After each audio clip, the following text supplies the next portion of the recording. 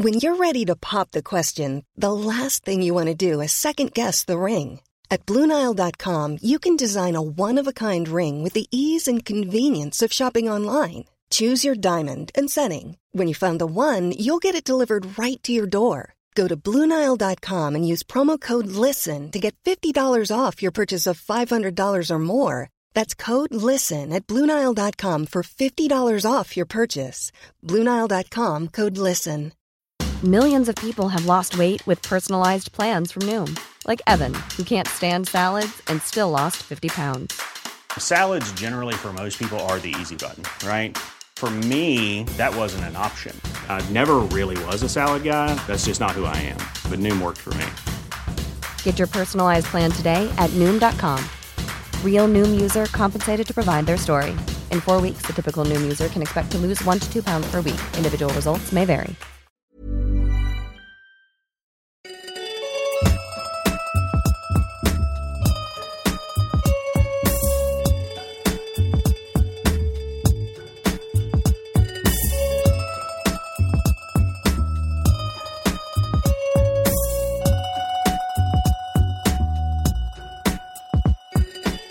Hello and welcome to episode 19 of Caged In Presents Coppola Connections, brought to you by the Breadcrumbs Collective and hosted by me, Petros Patsilivas. And this week on the podcast, we are going back to school. Happens to be around the same time that schools go back to school, so call that kismet, baby, because the film we are talking about is Wes Anderson's 1998 coming-of-age comedy drama, Rushmore. And to join me for this conversation is David Trumbull, a third-time return guest, but we'll get into that in due time. If this is your first time with the podcast, we watch every single film in the collective Coppola filmography to determine, are they the greatest film family of all time? We will obviously be talking about this film in all its gory details. There'll be spoilers aplenty, so if you haven't seen it, head on over to a handy document in the show notes that will tell you if and where this film is streaming. I'll give you a hint, it's Disney Plus. And as always, if you'd like to support the podcast, you can do so by heading over to patreon.com/cagedinpod, or hit a link in the show notes that you can buy me a nice cup of coffee.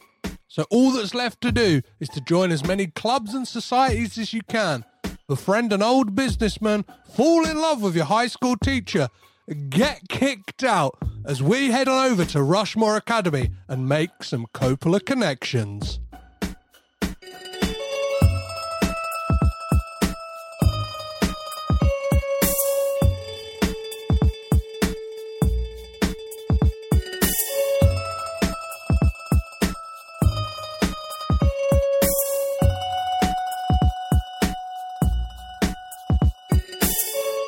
1998 was a busy year for the Coppola clan. Nick Cage was busy taking chances in Snake Eyes and City of Angels, and his then-wife Patricia Arquette was in both High-Low Country and Goodbye Lover.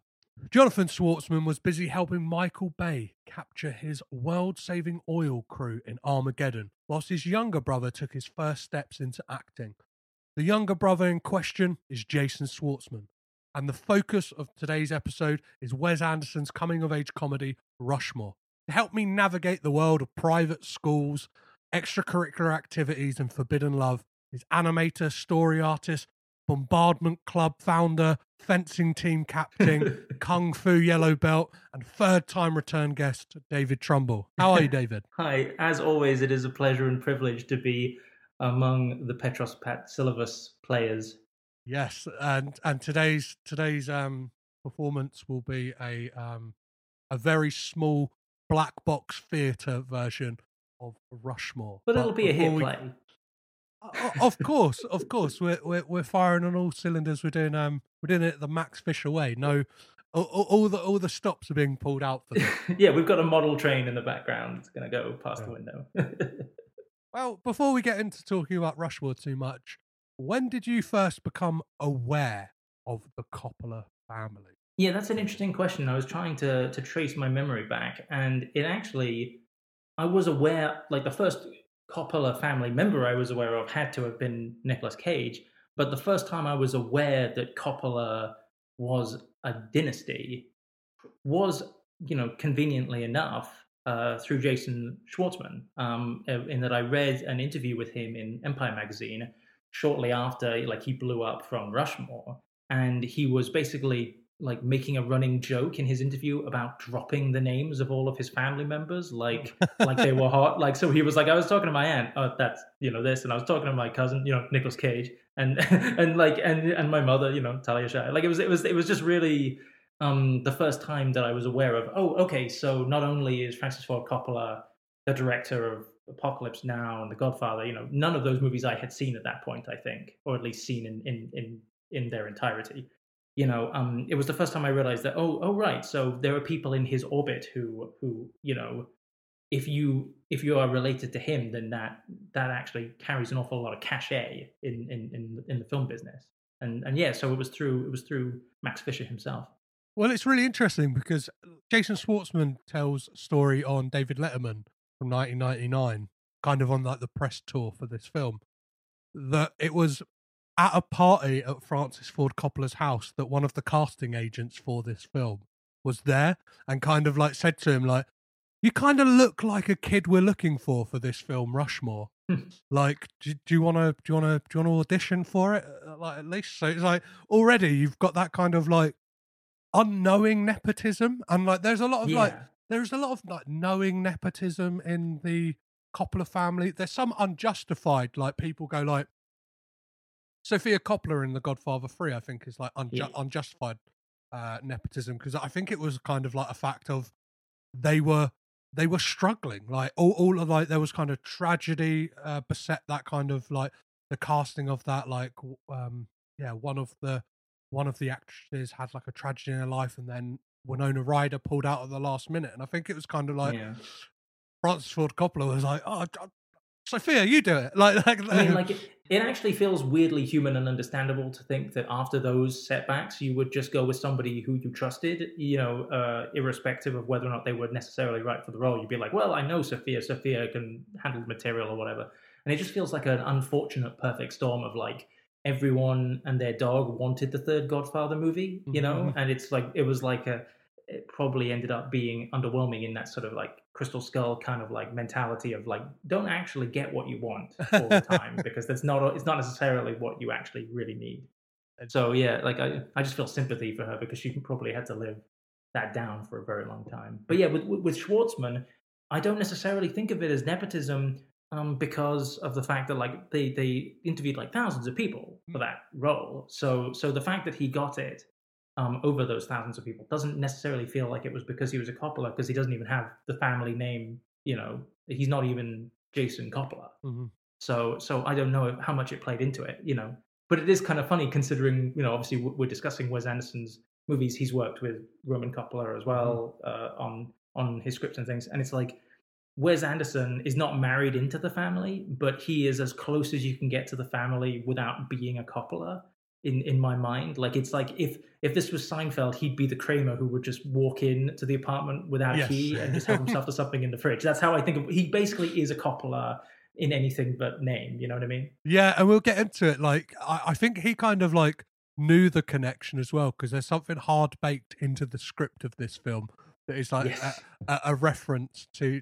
There are one or two little doffs of the cap. Yeah, and it's really interesting. You kind of say that thing that he is like an honorary Coppola, as it were, and it's and the thing with Roman, but like it was Jason who's the first Coppola to work with him. So obviously, like, he kind of Roman hadn't come onto his radar, and that, like, that casting of Jason Schwartzman, like you said, like, there were thousands of kids, and it's on the Moonrise Kingdom, like, commentary track. They say, like, that wasn't the kid that Owen Wilson and Wes Anderson had in mind. They kind of had this, like, image of this, like, Mick Jagger looking kid, kind of scrawny, like, and then you got Jason Schwartzman. Probably not a million miles away from what Wes Anderson looked like when he was 15, I'm sure. Exactly. You know what I mean? Like an Iggy Pop style, Gollum-esque, lithe figure.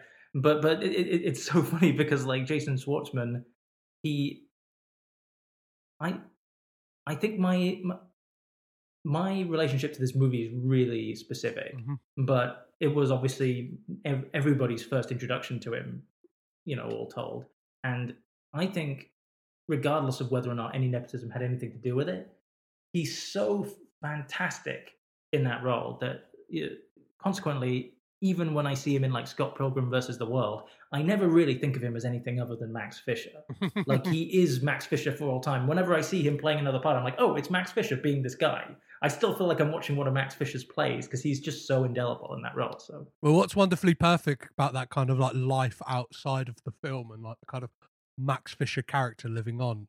I sent it to you a while ago, and anyone who's kind of listening, to seek out these amazing like MTV like stings they did for the MTV Movie Awards in 1999. That like is the Max Fisher players putting on some of the biggest films. Like that was really funny. I love that. Like, and it's funny how you mentioned that like they had a different look in mind for the character of Max, because if you look at, I just rewatched Bottle Rocket, which is Anderson's first movie that he made with Owen Wilson.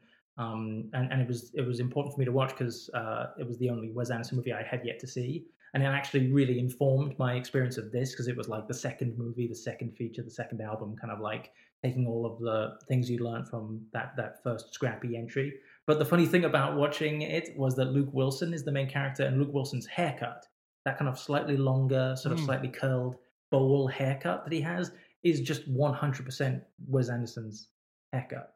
So I was just like, it reeked of that, like the hero is the filmmaker, just dramatized. You know what I mean? And so it makes perfect sense that their idea for Max Fisher would have been slightly different. Well, there's like running themes throughout Wes Anderson films, and there's kind of things that inform the films beyond that we'll get into in some like detail a bit further down the line. But it's like you kind of see things in Rushmore, and you're like, oh, that's kind of like built upon then in the Royal Tenenbaums, and then it's like there's something else like in Rushmore that, and obviously there's the Jacques Cousteau connection of the fact that there's a book and documentary footage that you see of like underwater reefs and diving. Yes, that obviously will be touched upon in Life Aquatic. Yeah, and then you have like the character of Max Fisher's father, who's played by Seymour Cassel. He's so sweet in that film. He plays the explorer that gets killed. He plays the guy who gets killed at the beginning of Esteban. Yeah, he plays Esteban at the beginning of Esteban. And it is that thing like kind of there's the Max Fisher players. Like Wes Anderson is Max Fisher in a way, because like he's kind of built this repertory theatre of actors that he kind of uses over and over again. 100% are the Wes Anderson players. Yeah. You're in a Wes Anderson movie. It's almost like you've got an in for all time with his catalog. Like he'll put you in a tiny role even if you show up for like a second or in a voiceover. You know what I mean? Yeah. Like Harvey Keitel's entire filmography post, you know what I mean? Like a certain point is just showing up in Wes Anderson movies. Sure. Yeah, and there's like I love the kind of like smaller characters who kind of like pop up from here and there. So there's the like groundskeeper in this film who's got a fantastic he's got a fantastic name, which is like Mr. Little Jeans or something like that. Like, and then he turns up in the Royal Tenenbaums as Pagoda. He's the guy who keeps stabbing Gene Hackman. Yeah. Out of some like weird sense of honor. I love it. These are the names that define our world. The artists who shaped our minds. The rebels who challenged our views. But of all these legends, there is one that stands above all others. I'm sorry, did someone say my name?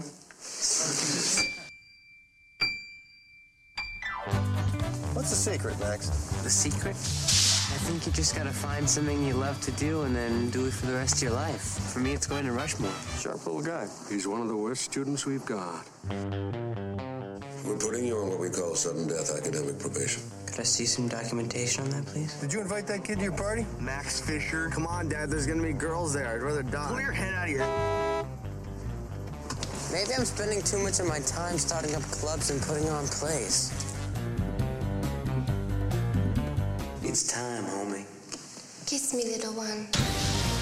I should probably be trying harder to score chicks. I like your hat. You're a teacher here, aren't you? Oh, I'm so glad you could come. I want you to meet a friend of mine, Peter Flynn, Max Fisher. Hi.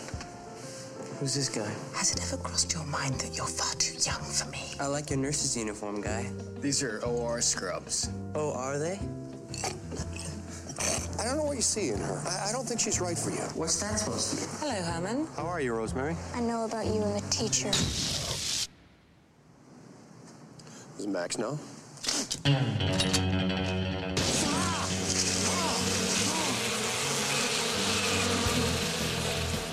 about 5'3", 112 pounds, glasses. You know, you and Herman deserve each other. You're both little children. War does funny things to men.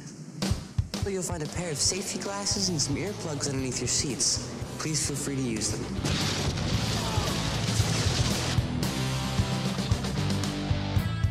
What do you think of Max's latest opus? It's good, but let's hope it's got a happy ending. Rushmore. Thank you very much. So is it fair to say that Rushmore would have been your first introduction to Jason Schwartzman? Yes, and my first introduction to Wes Anderson, obviously. But I mean, it's weird. We're going to go into it in detail, but like this is when I agreed to do this pod about it. It was because Rushmore is my favorite Wes Anderson movie, and I had not watched it in many years because it was a very formative film of my teenage years. And I actually must confess, when I sat down to rewatch it for the pod, I had a lot of trepidation because I was worried. I didn't want it to have aged poorly or to have dated or to have become like, I don't know. Like I was just worried that maybe my impression of it, because I felt so close to the characters and specifically my experience of growing up, as reflected in the film, that like I was worried like, God, I really hope it's not like underwhelming when I watch it again. Like I hope it's still my favorite, and I'm very pleasantly surprised to say that it is actually grown in my estimation. And that's really saying something, considering how truly beautiful Wes Anderson's films have become. Obviously, his style has become truly impeccable, and so this is nothing against how like absolutely beautifully conceived and constructed his other movies are. But Rushmore just hits so many truthful beats to me that hit me on an emotional level. And so it's like, I'm very interested to talk about it because you know how the last few times I've been on with you, it's been me indirectly causing you to get emotional about being a dad. Like it basically just me starting to get you to cry every time. It's like, it's my turn. You know what I mean? This is a movie that has a huge emotional resonance with me, because it speaks a lot to my teenage years. And like, not to sound, like I'm overly editorializing, but I feel a lot like a recovering Max Fisher myself, and so it'll be very interesting to unburden myself with some stories and really dig into why this movie is so beautiful to me. Well, to that point, I think what's fantastic about this and kind of many of Wes Anderson films, I think Moonrise Kingdom, as I spoke to Jeanette from Southern Double Deep about, is that like they kind of work on two different levels, and like depending on like how old you are when you watch them. So like when you first watch Moonrise Kingdom, like for me, it was kind of like that thing. I was like, oh yeah, like I'm relating to this almost like remembering what it was like to be a kid. But then, like, watching it now, like, you know what I mean, 30 years old and, like, being a father, I'm like, oh, I'm very much watching this through the eyes of Bruce Willis, Bill Murray, and Frances McDormand, and even, like, Edward Norton. And I think it's that thing with Rushmore. Like, if it hits you at the age of 15, like, the same age as Max Fisher, you're very much kind of align with the way he is and kind of like like the way whereas like as you get older you start to look at it through the Herman Bloom, like the Bill Murray character, and kind of like, because it is very much this tale of kind of one child wanting to be a man and one man wanting to recapture something from his youth. Well, a lot of Wes Anderson's movies are about children trying desperately to be adults and adults acting like children. Everyone is a master of self-deception or in his stories. But I think what sets apart Moonrise Kingdom and Rushmore specifically to me is that they are the two films of his that I think feel the closest to real life. And I don't mean that to disparage the other movies, but the other movies are about very heightened things. So like Owen Wilson and Wes Anderson described Rushmore's reality as being a bit like, ironically for me, now that I'm working on Roald Dahl series at Netflix, like a Roald Dahl world, like something out of a book. And obviously that gets more and more pronounced in Wes Anderson's films, all the way through to him directing Fantastic Mr. Fox, which is a Roald Dahl book. But what's interesting about it is that even though his style is, all the DNA of that stylized approach is there and present and fantastic in Rushmore, he still has a lot of handheld, and he's still graduating from Bottle Rocket, and consequently, it still feels like it's mostly taking place in the real world. Like Max Fisher himself is heightened and stylized, but there's an awful lot of times where he hits up against reality. Yeah. And jarringly and fantastically so. But I think what makes this movie and Moonrise Kingdom particularly powerful to me is that I just feel like they're more relatable to the audience as things that could have actually happened to you, in that like not everyone in the world is going to be a Tenenbaum, and not everyone in the world is going to be an oceanographer like Steve Zissou. Like those are elevated, heightened realities about people who are true prodigies, and like people who have like got narcissistic parents and like distant mothers, and not everyone has that experience. But I think everyone, or at least most people, most sensitive people who had who lived through their teens, has been Max Fisher at some point, or had a crush, that got out of control. I think it's the same with Moonrise Kingdom, because everyone can remember young love and being a kid and just like trying to be like an adult, even though you're nowhere close to being one. I think that's why they're particularly believable to me. Well, I think Rushmore is the last film that Wes Anderson made before it departs into Wes Anderson land. Yes, before he becomes similar to Kubrick. It's like if you look at Paths of Glory. Yes, that is a movie that's like, actually a really, really tightly paced movie. It's before he becomes super indulgent, and like I think this movie Rushmore is under 90 minutes if you don't include the credits. So it's like brevity is also present because he's just figuring out his style and stuff. But then it becomes this massive, like you can tell the next movie he's making that's about to come out, once the pandemic lifts, is going to be massive. Just the scope of it, the scale of it, the cast. It's probably incredibly long, because he's grown accustomed to being able to have latitude with the audience. But it is interesting to watch these early movies, especially this one, where there's just no fat on it. It's a perfectly paced, structured story. So, do you mind telling us a brief synopsis of this film? For anyone who out there may not have seen it, I don't know why you're listening to this podcast, but could you give us a brief synopsis? So the plot of Rushmore, it's so simple. It's just a story about this kid, Max Fisher. He's the son of a barber, comes from humble beginnings, but he wrote a little one-act play about Watergate when he was a kid, because he's a precocious writer, if nothing else. And his mother, who's now dearly departed, loved his play so much that she submitted it to this private school, Rushmore Academy, and so he was like a moonshot, working class student who got in. And so the story begins with Max excelling in all these extracurricular activities at Rushmore because he's trying so desperately to be something that he isn't. He's trying to be this brilliant genius academic. And yet it's revealed that he's one of their worst students and is failing miserably in all of the tests and essays and papers that actually require a correct answer, that actually, he's actually not as bright as he thinks he is or says he is. And so the film is all about him. His entire life in Rushmore, is thrown into jeopardy when he develops an infatuation with a teacher called Miss Cross, played by Olivia Williams, and that brings him into conflict with everyone else, including the school, including his friend Herman Bloom, played by Bill Murray.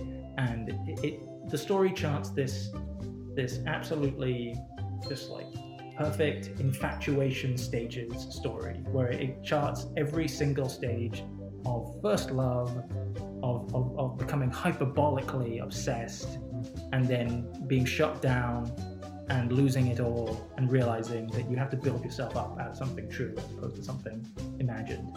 And so it's a story of coming of age, but done in Wes Anderson's trademark persnickety style, and it's just glorious. It's really interesting that they got Jason Schwartzman for the lead in this. For one, you mentioned about like the playwriting. Obviously, it's like a key like thing throughout this film is that like Francis Ford Coppola, when the kind of Coppola children were young, during like summer holidays and stuff like that, would set them a task of like writing a one-act play. And it's amazing because he kind of had this like grand estate in the Napa Valley, would get them to like go, right, you got 3 days, you got a couple of days to kind of like get your play written, and then we're going to perform it. We've got like a kind of theatre set up. That sounds simultaneously awesome and terrifying. Like, can you imagine being a kid having a panic attack because you're like the least writing inclined Coppola? But then, like, so Jason Schwartzman, like, it's one of the many interviews I've listened to. He like, it's mentioned that he kind of wrote this one act like Tennessee Williams inspired play. So like, he has that element of a Max Fisher very much inside of him.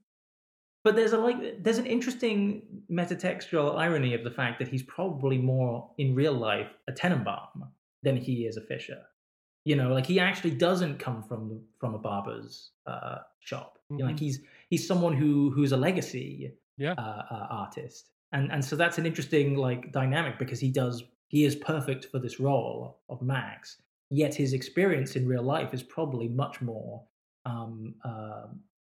Is it Margot Tenenbaum, played by Gwyneth Paltrow, who actually is an exceptional playwright? Yes, yeah. The adopted daughter of Gene Hackman in that film. Like, weirdly, I wonder if Wes Anderson actually gleaned anything from his experience with Schwartzman for that movie, because that's probably more what it must be like to be in the Coppola family, is the Tenenbaums. Well, there's like, this is probably the only chance I'll get to say it on the podcast, but Jason Schwartzman was supposed to be the character Mordecai in the Royal Tenenbaums, which was like written as an actual character instead of a falcon.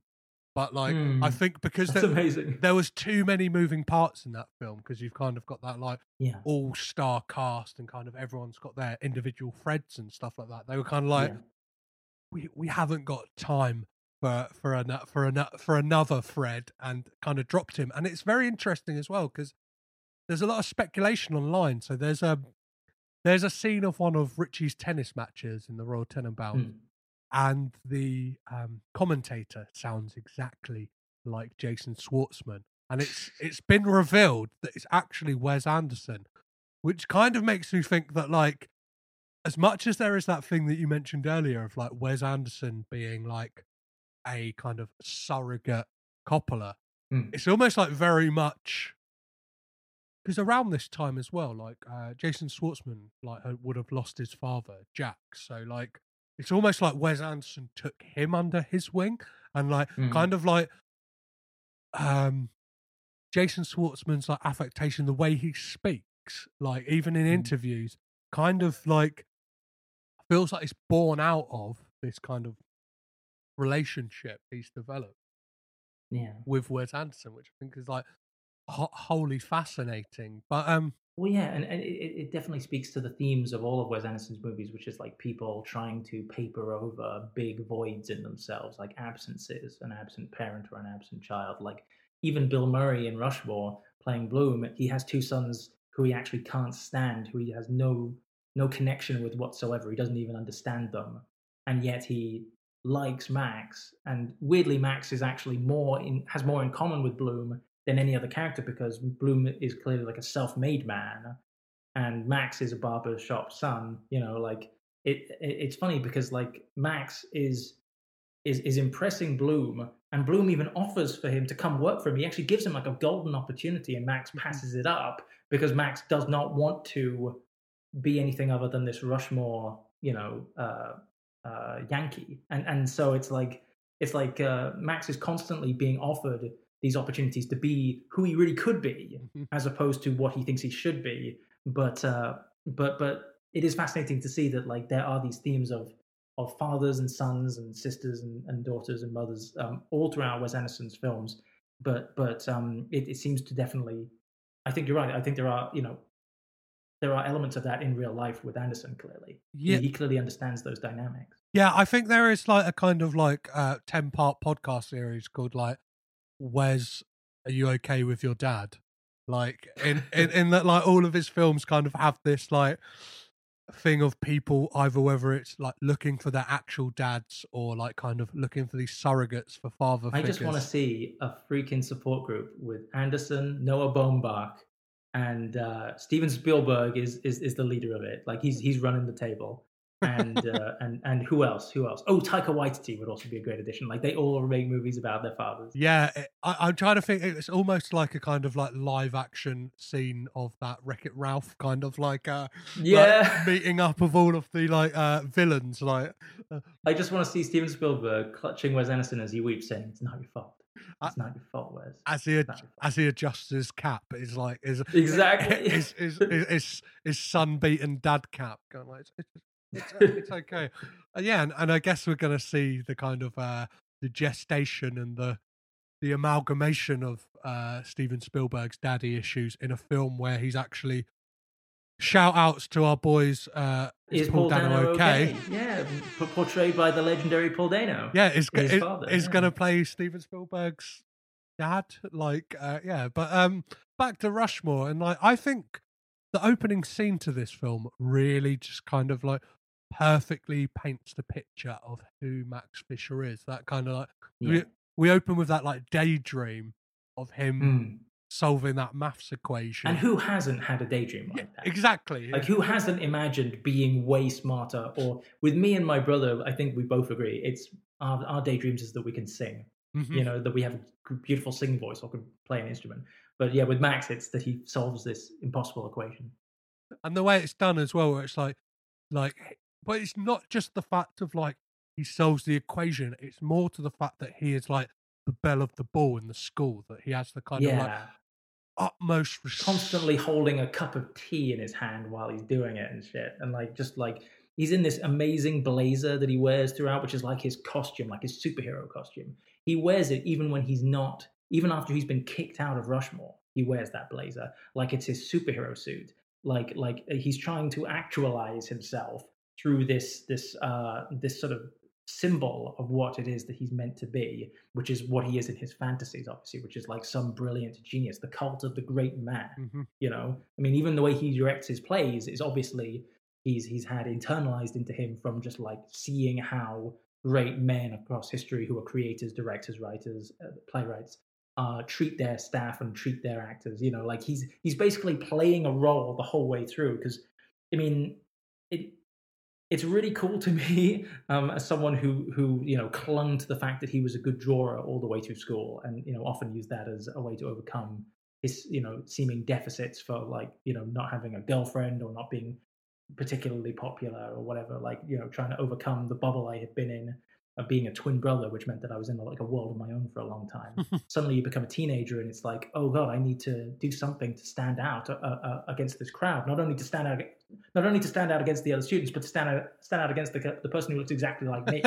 You know what I mean? Like and so like, you know, I actually relate an awful lot to Max Fisher because Wes Anderson is a genius at writing people who are basically like, they are the stars of their own self-written stories. Yes. You know, and that's all teenagers in a nutshell. Like you might not be like Max Fisher, but everyone when they're about 15 is writing a narrative for themselves and trying to present that to the world as fact. And they think that if they present that exterior, that will then just become true. That like if people believe you enough, then you will become that person, and it's built on all this insecurity. And I certainly had that same thing. I didn't wear a blazer like Max Fisher does, but I wore all black and I emoed up. I got a goatee beard, like which just looked like a tiny caterpillar on my chin. And it was just like I basically spent the last 2 years of my high school life drawing a graphic novel in recess and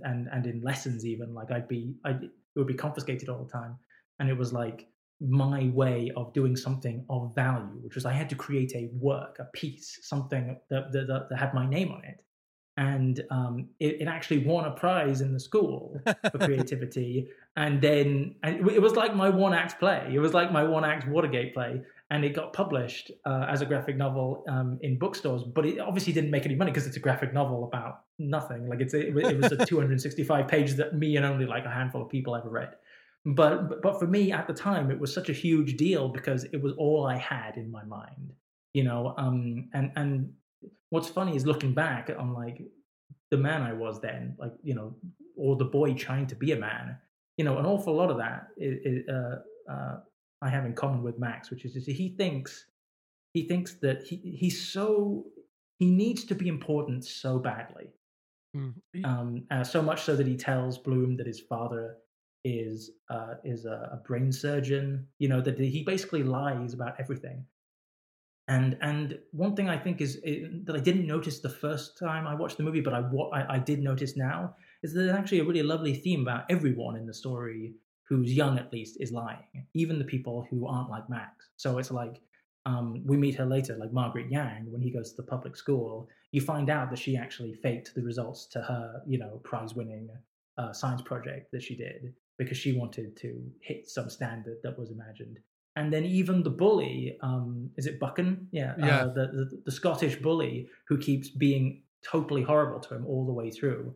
It's revealed at the end that like one of the reasons why he picks on him is he just always wanted to be in one of his plays. Yeah, and you know, like everyone's got like this front that they're trying to live up to, and none of them can because you just can't do that. That's just like, but I think that's one of the reasons why it's such a believable film compared to Anderson's other work, because in all of Anderson's other movies, people are lying to themselves. Mm-hmm. People are deluded. But Max is one of the only Wes Anderson characters who is at the exact right age where it's 100% appropriate that he's lying.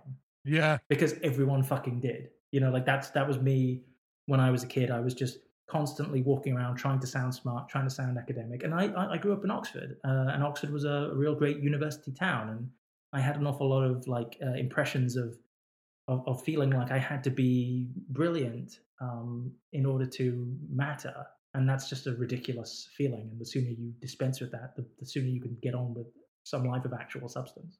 Well, yeah, you're thinking to the point of like lying. Even we get it with Mason Gamble's character, Dirk Galloway, where it's like you get that thing where like he even comes to Max later on in the film for like a truce. But even that is like kind of, there's an underlying deception to that because it's for him to relay a message, for him to go see Guggenheim in the hospital. And then we kind of realised that was all a ploy so him and Bloom would like kind of reconnect after this kind of big like breaking up of their friendship. I find Calloway so funny. He's got some of the funniest moments in the story, despite the fact he's just a little kid. And there's that moment when Miss Cross, who I can't believe we haven't even mentioned yet, but we'll get to her. But like Miss Cross and Bloom are starting their relationship, and then they go for a walk, and it's one of the most perfect sound cues in all of film, where it just hard cuts, you know, like smash cuts to Calloway seeing them, and this organ music just goes down. It's the comedy equivalent of a jump scare. It's so fucking good. And every time Calloway's on screen, he takes everything so seriously that it's just like, it's just hilarious. And his relationship with Max is brilliant. Well, it's that thing is the thing about like the Dirk Calloway character is, well, one, he's played by Mason Gamble, who was Dennis in Dennis the Menace from 1993. Hey, Mr. Wilson! Really? So do you remember the kind of Dennis the Menace with Christopher Lloyd? I do remember it. Yeah. I watched it once. It was a very weird experience. Yeah, so like, and Wes Anderson said he basically didn't want the kid who was Dennis the Menace. Do you know what I mean? Like, I think that's the kind of like snobbery of Wes Anderson coming through. Where it's like, a little elitist. Yeah, I don't want that kid, but he doesn't completely escape from the trappings of his characters. That's for sure. But he is fantastic, and like looking through his IMDb, hasn't really done much else. Like, yeah, which is he didn't want to. Like, which is a real shame because like the character of is really interesting. And like, there's somebody else who's really interesting, and they're not named. They're not named at all in the script, but there is a character of like a small boy who just, I'm not sure if you picked up on this, who crops up throughout the films. He's just there. He's got like big eyes. Yeah, so he always looks a little miserable. He's the boy who, like, when Bloom has that, like, really, like, it's a really great moment in the film, like set to a Kinks song where Hal Bloom's Herman Bloom's throwing like balls into the pool, and then like gets up and then like dives off the diving board. Yeah, and he's the kid under the water, and like, if you notice, he's like the Greek chorus of the film. Yeah, that little boy kind of like pops up all the way through, and like his kind of facial expressions almost like tell you like, oh, like he's always like listening in to everything that's going on. Isn't he in the he's in the party after the show at the very end, next to all the nudie girl pictures that are just like really inappropriately put up in the set dressing to make it look like Vietnam.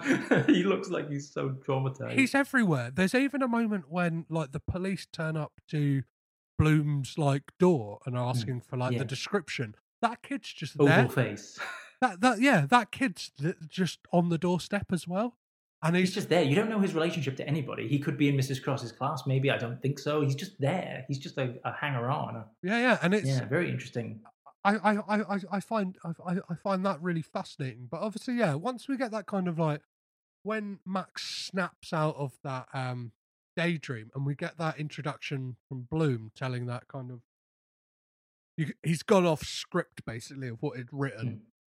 Yeah, and I think it perfectly plays into what you were saying earlier, where it's like he is a made man because he's kind of like giving this speech, which is all about like the privilege of these kids and like you should keep the rich ones in your crosshairs. Like take them down. And a great bit of trivia is that is based on an actual speech that Owen and Luke Wilson's father like gave, and like the character of Bloom, like a lot of like the kind of lines that he says.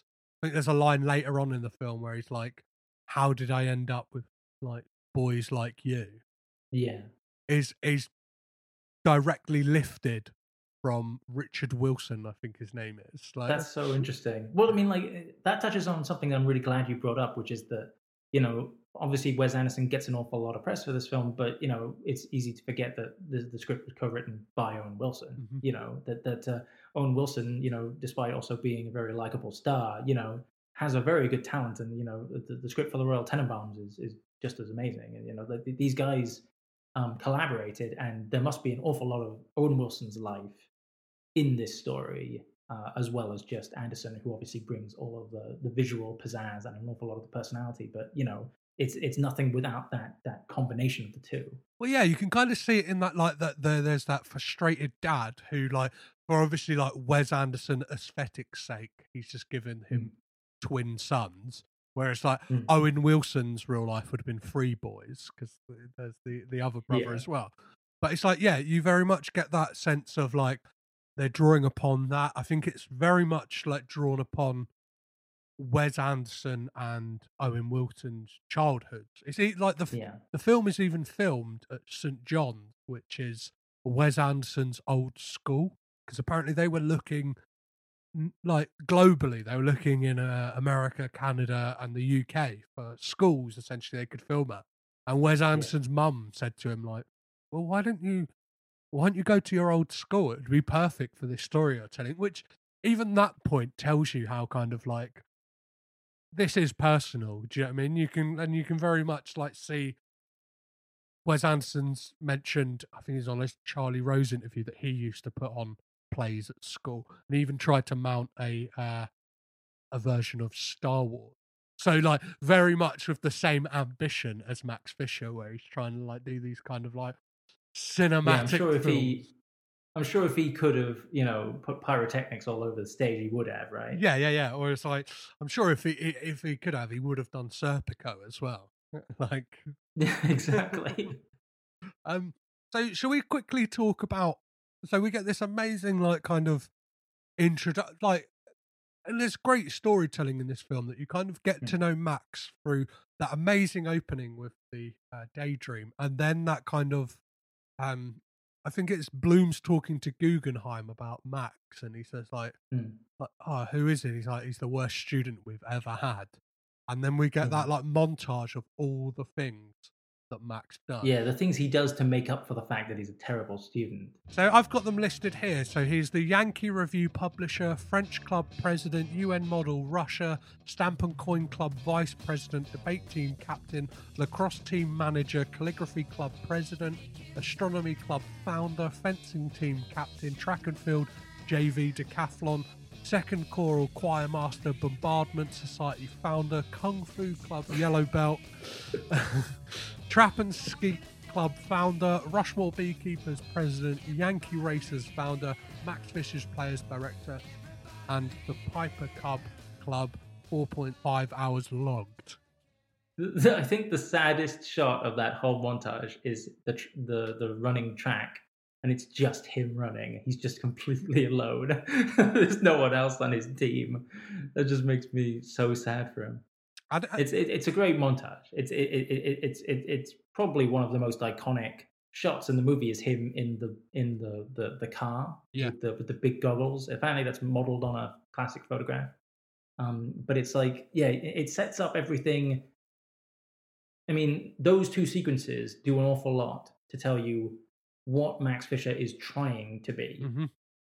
That like the whole first half of the movie is about deconstructing the man that he wants to be, and then the last half is about him becoming the person he actually is. He then finds out that like obviously he's got to be expelled, and then finds that book that is like he finds out like who checked in this book. Yeah, he sees an inscription, right? An inscription that she wrote in the margins of like a Jacques Cousteau book. That's obviously thinking about like her husband, I guess, who drowned, and it's like it leads him to her, and that's when we meet Olivia Williams, who is fantastic for a character who is basically just like the object of affection for two characters. She does really well with what she's got, essentially. Do you know what I mean? Like, I 100% agree. One of the things I was so struck by in this film on this rewatch was just how hard of a line she has to walk the whole way through the film, because she basically has, I mean, she's basically a conglomeration of what must have been the first love of both Owen Wilson and Wes Anderson, and a stand-in for every member of the audience's first crush as well. And so that's a massive, massive, like, cipher, essentially, that she has to be, whilst also being a real character. Mm-hmm. And she has to walk this line of seeming like, she has to walk the line of clearly seeing something in Max, clearly liking him, clearly caring for him.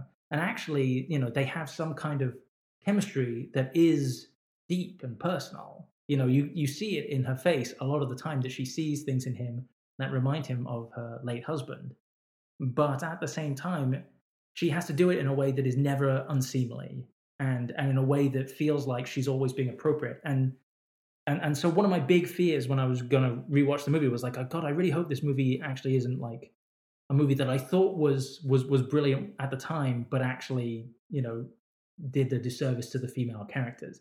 And I was very relieved when I saw some of like Williams's scenes, like in the context of now being older and wiser. I was like, holy shit, she knows exactly how to deal with this little squirt. Like, she basically she shuts him down really early when she notices that he's interested.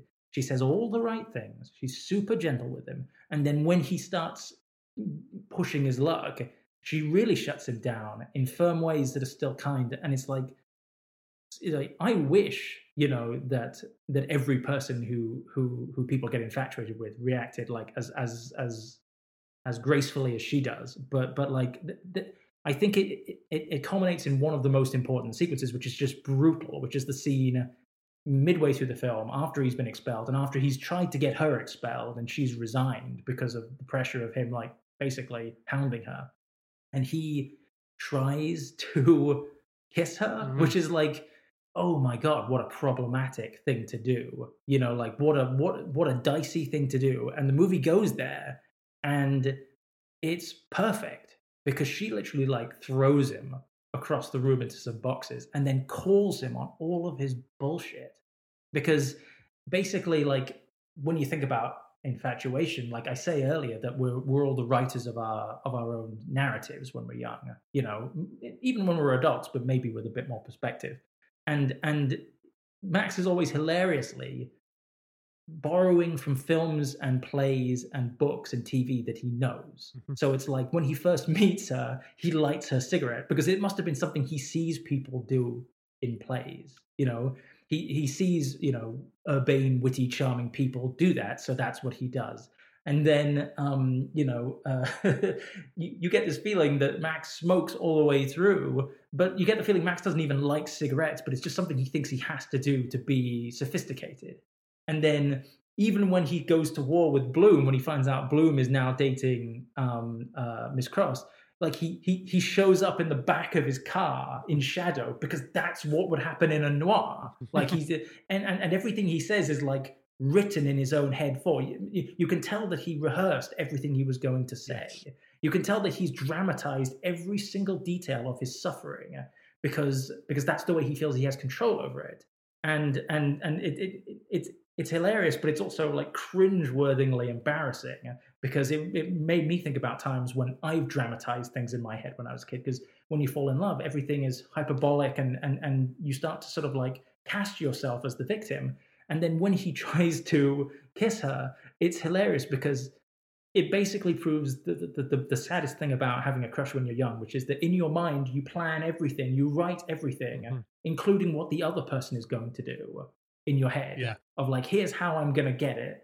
And then I'm going to kiss her. And then the funniest thing is that he has nothing after that point in his head. He has no idea what to do once he tries and fails. Like the moment she literally says, "Oh fuck no, get away from me," he's completely blindsided, and it just brings home how completely unprepared he is for life.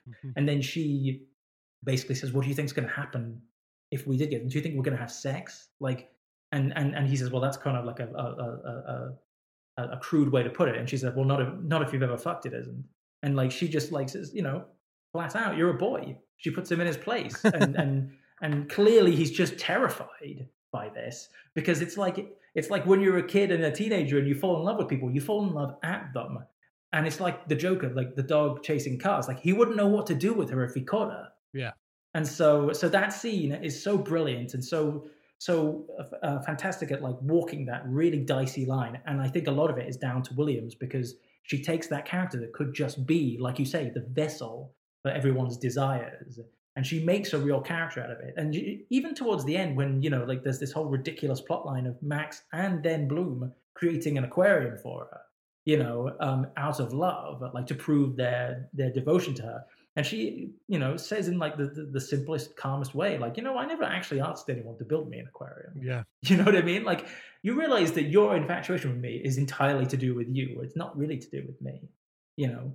And yeah, it's a shame because you can tell that she really does care for Max, you know? What's really interesting about that as well is you kind of like, at that point, you've realized like how kind of Bloom almost looks up to Max as well. Like in the fact that like they are almost equals in this film, whereas like one of them is on like the precipice of adulthood and one of them is kind of like been round the block a few times and just kind of wants to be back at the stage that Max is. And I think like Owen Wilson says it on the commentary that when that kind of scene on the diving board is Bill Murray's character's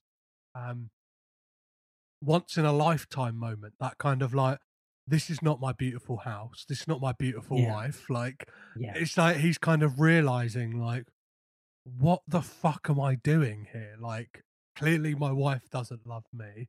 Like, she's like flirting with the tennis coach, and like his kids fucking hate him. Like, and he doesn't relate to them in any way. Like, the reason he likes Max so much is that that's what he thinks his child who was born into privilege, that he's a millionaire, he's had children born into privilege, and therefore they have none of the get up and go that he had when he was young. So Max actually fits that mold so much better. So he just sees these Neanderthals that he's raised, that he's sired, just living up in this life of utter privilege and obliviousness, then, clearly cruel and bullyish.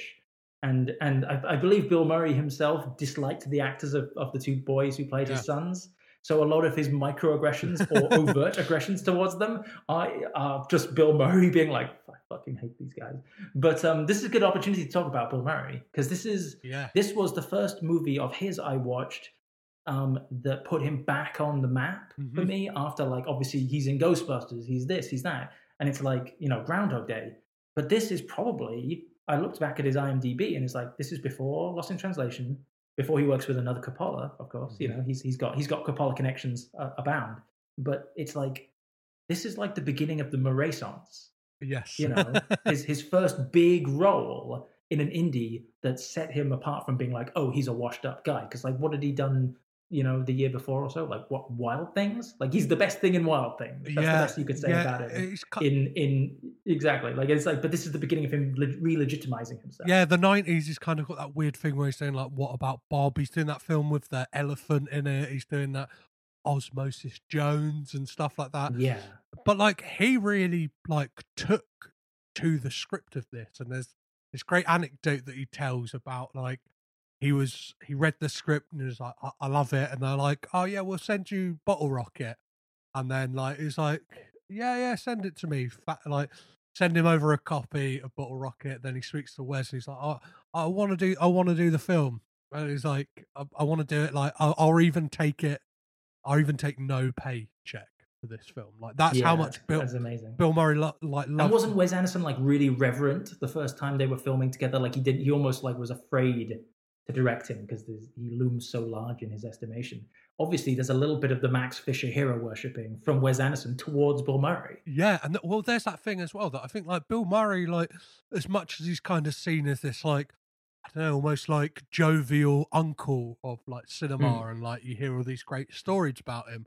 Like, he does have a mean streak to him, and there are these kind of Hollywood stories of him, like, not liking what people are doing and kind of, like, I don't know, like, I think, he's like, he threw someone in a lake in, like, do you know what I mean, whilst filming and stuff like that. I mean, like, Bill Murray has darkness in him, and that is obviously a vein that Anderson taps over and over again in his movies with Murray, which is that Murray, this is, not only is it the beginning of the Murray-sance, it's the beginning of Bill Murray as the sad sack, the sad clown.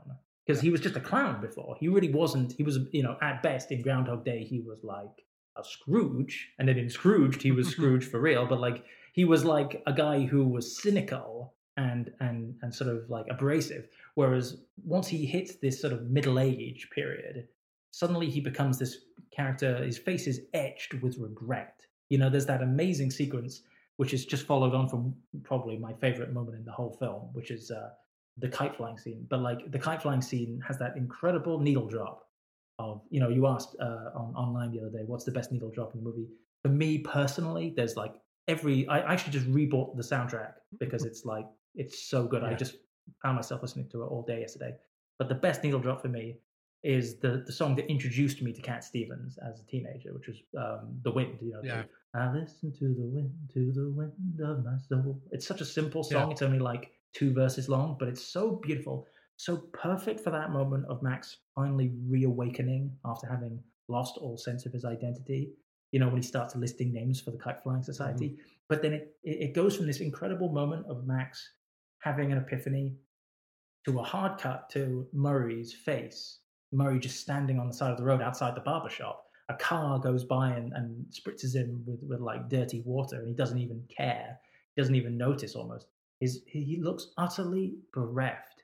And so this was like the first time I sat up and took Murray seriously as someone who could do really dramatic acting, because, Rushmore is ostensibly a comedy, but there's a great deal of tragedy to Bill Murray's character. Like, just he looks so lost in that moment. He's like it's one of the things I'm saying, like, it's kind of like knock-on effect to Wes Anderson's, like, next films. Is like he's almost like a prototype for a Royal Tenenbaum. Like, you've got this guy who's kind of estranged from his family, living in a hotel, who, like, at the beginning of the Royal Tenenbaums is how we meet Gene Hackman's character. And but he's got a lot more heart to him, whereas, like, Royal Tenenbaum is very much like kind of I still, yeah, I conniving still and mean. feel like this is his best Anderson movie. You know what I mean? Like, not that he's bad in the other Anderson movies, but he becomes a bit more like part of the wallpaper in other Anderson movies because he's just Bill Murray being another Bill Murray. Like, it's like he essays the sad sack now over and over again in Wes Anderson's movies. You know, I mean, I think, you know, Life Aquatic with Steve Zissou, he gets to take center stage, of course. But Life Aquatic is actually probably lower down on the list for me of Wes Anderson movies because it's so stylized. It was the first time Wes Anderson went full tilt into his own style. But Murray often plays like a loser, like who's going to go cut down a tree out of frustration in you know, in Moonrise Kingdom. Whereas this, he has so much more to play with as Bloom. He's a little bit closer to past Bill Murray. He's like right on the handoff between those two sides of himself. So he still has a bit of edge to him in this, like that incredible montage of them trying to sabotage each other after Max puts bees into his hotel room, and you just see this moment where Murray sees the bees being funneled into the room, and he it's so good because he smiles at it almost like he's impressed. And then his face hardens back into malevolence, and it's such a great like a nemesis moment that you just wouldn't see any other Bill Murray from any other of Anderson's movies doing. But then you get that like maybe the Badger. Yeah, you get that great like moment later on where they've kind of like reconciled their differences after the moment you talk about where he's kind of like all dishevelled and that. And what's really interesting in that is he's wearing like the exact same outfit as when we saw him last in the in the hospital, where he's like, I think now it's like, kind of when you Google Rushmore, it's one of the first images that pops up of those two in the lift. You got Bill Murray with two cigarettes in his mouth, and he's just those beautiful little details of kind of like how, I don't know, how dishevelled and how off the rails his life has got. Like he's hiding miniature bottles of booze underneath blankets in a hospital. And you could tell a lot of it is like Murray improvising as well. Like he's such a gifted improviser. Like there's that bit where he realizes Miss Cross isn't coming to the groundbreaking of the aquarium that he spent $8 million on, and he's just, I gotta get out of here. And he walks through the marching band and he just says, scatter, scatter, scatter, and it feels like a Murray ad-lib to me. Like it just feels like something he would say. Well, one of the amazing things about Bill Murray, he said like a lot of the time when he reads scripts, he reads them under the guise of like, what do I need to do to make this character better? Almost, do you know what I mean? Like, and he said there's only like a few scripts in his career. I think it's Groundhog. Perhaps he's like on the other side of the spectrum to Nicolas Cage, whereas Nicolas Cage is like, is it a script? I'll do it. Yeah, well, no, he's like kind of like, he looks at the script and he's like, yeah, the story's good, or it's like, what can I basically do to write, like, what have I got to write to make this like better? Whereas like, I think the reason he kind of took Rushmore was he just saw the script and he went, I've hardly got to do anything with this because it's... Do you know what? It must be a mark of considerable pride to be a director who manages to land Murray for a role. Like, it must be like catching the white whale, you know what I mean? It's like Wes Anderson, Sofia Coppola, and the guy who did Garfield. You know what I mean? Yeah. Maybe he doesn't get invited to the party. Yeah, they've all bagged the Jaguar shark that is Bill Murray. The Jaguar shark! That's so good! I mean, like, it must be amazing to know that's one of your players. You know what I mean? That you could just play him like a baseball card almost whenever you need him. Yeah. He's like the Michael Caine for a Nolan movie. One of the things I wanted to talk about in this film, David, was the fact that, like, watching it now, Max Fisher kind of is like an unlikable character, right? Like, he very much like portrays himself to be that way, and it's like, it's a bold move for a film, especially like a second director. Like, I guess it's Wes Anderson's like actual time. Do you know what I mean? He's kind of like caught the interest of a lot of like filmmakers, especially. I know that it was Bottle Rocket that made Michael Bay cast Owen Wilson in Armageddon and stuff like that. So like, it got like, this is the first time he can kind of really go, well, with a bit more of a budget, this is what I can do. And then he kind of like gives us, well, here's this, our lead character is wholly unlikable for most of the film. Is the antagonist for most of his own story. Yeah, I mean, like, I guess that's where casting becomes so important, because it is entirely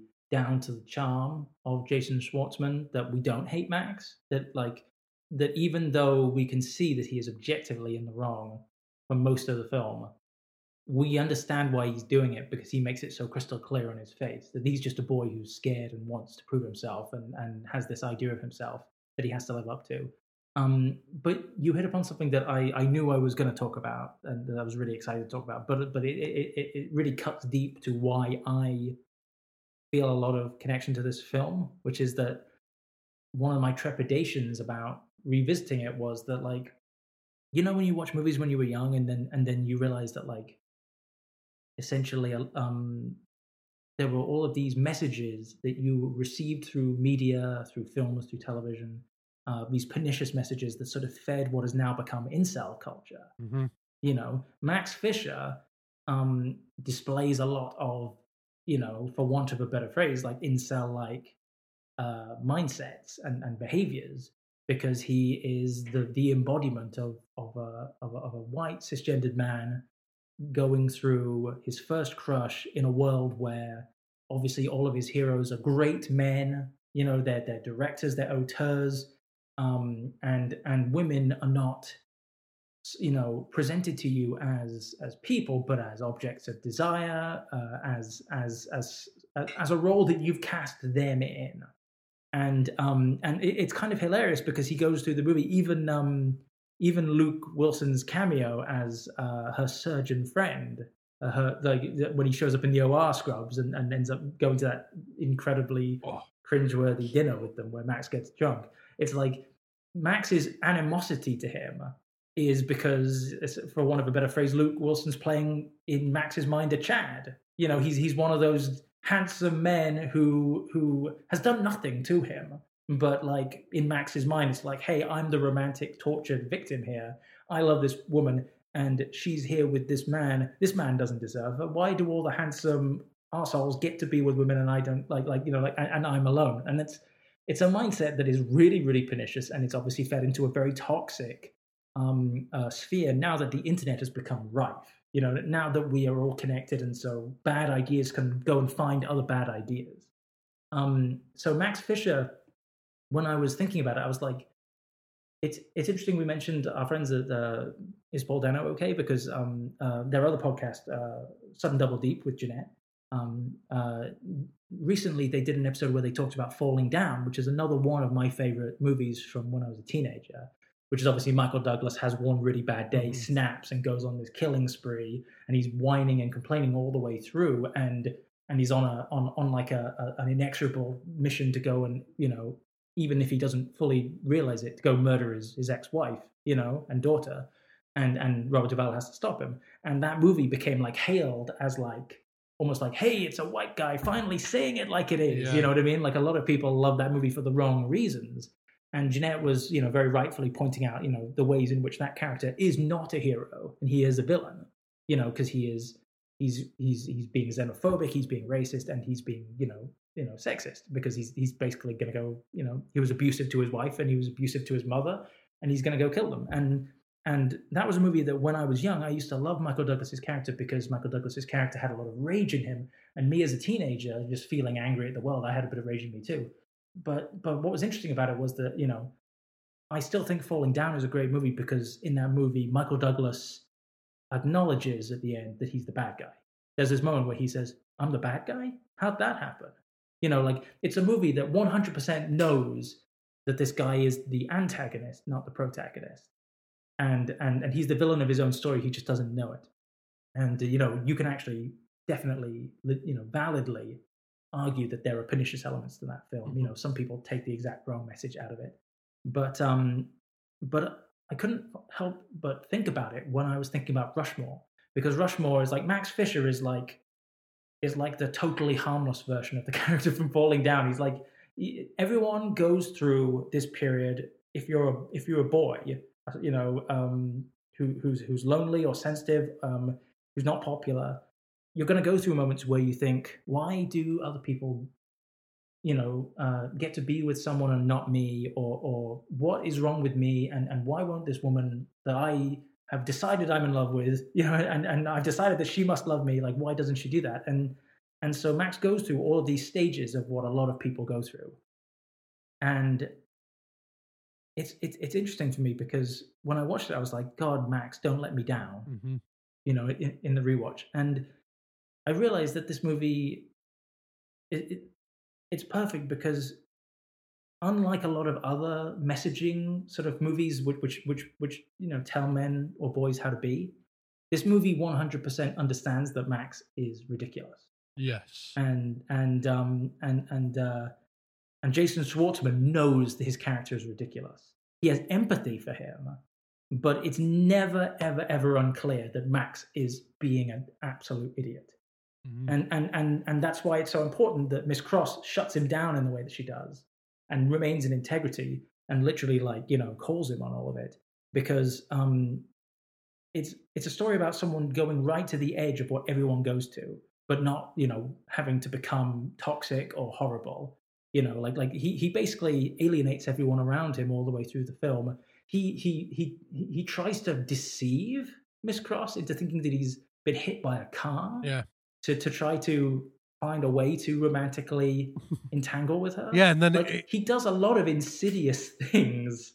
And a lot of his animosity is because he's in love at her and she's not living up to the version of her that he's created in his head. I think that scene plays really problematic. That scene plays it really clever as well by letting the audience know that Max is making it up as well. It's because he sneaks in, when he comes through the window, he sneaks in that tape of He just immediately puts a tape in the tape player for some romantic music. Yeah. It's everything he does is a play. Everything he does is something he's written.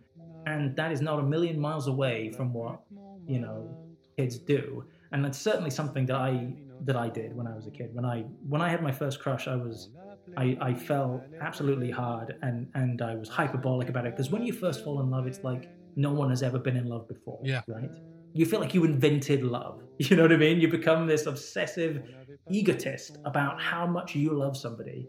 And that person oftentimes is completely oblivious to the fact that you feel this way. Yeah. Especially if you're a shy, insular little boy. And an awful lot of my experience chimes with what happened with Max, right down to some things that I deeply cringe at when I think back to my own life. I feel a lot of regret about the ways in which I was infatuated with people who had done nothing to me. They'd done nothing wrong. They were perfectly sweet to me.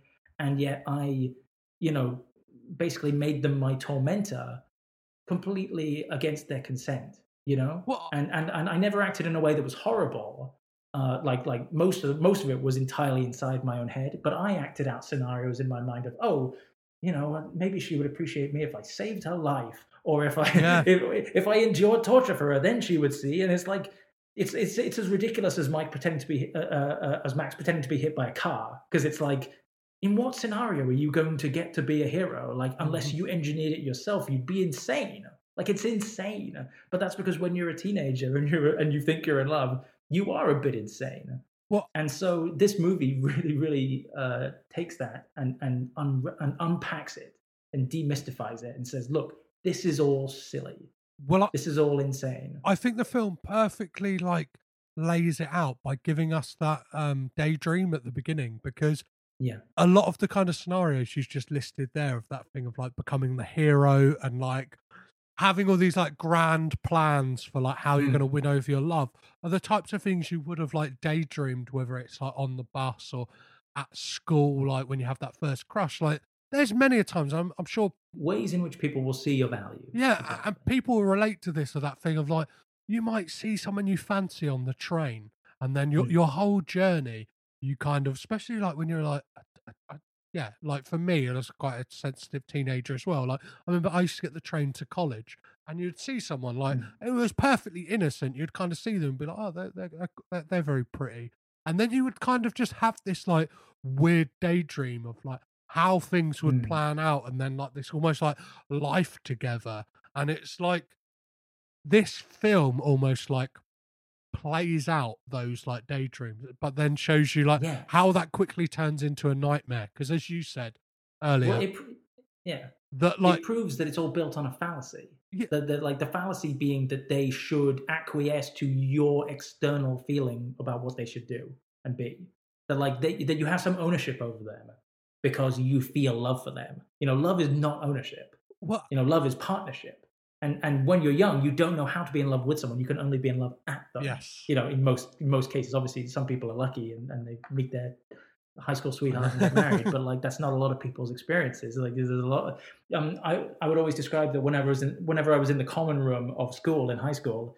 Imagine that you could take a red string, like a gunshot, like in a crime scene, and you could connect one person's eyes to the person they were interested in. None of those strings would ever intersect. Yes. There'd be two couples who were the sweethearts of the whole school, who were the benefer of the school, and then you would have everyone else was just a tangle of red string, all looking at someone else, and it's just a recipe for tragedy. But when you're a boy, and society has basically shoved all of these ideas of to be sexual is to have attained something, to have had sex is to have accomplished something. No wonder women have developed such a sort of a fear of men's interest. Because obviously so much of it is untoward, because by the sheer nature that it's built on that fallacy that we're somehow entitled to what we want just because we have decided that we want it, and it's not real. And Max, you're right. Max's paper house, crumbles. His paper dream house with Miss Cross. It's completely ripped to shreds, and then he has to start from the foundation upwards again and be who he really is. To reiterate something you said earlier, that your kind of daydreams only go so far, and as Max, when he gets rebuked by Miss Cross, it's his daydream's not written any further past that point. And it's that is the thing, you learn that lesson quite hard. That I think that dinner scene is the real first moment, where you're oh God. I like your nurse's uniform, guy. These are OR scrubs. Oh, are they? Well, they're totally inappropriate for the occasion. Well, I didn't know we were going to dinner. That's because you weren't invited.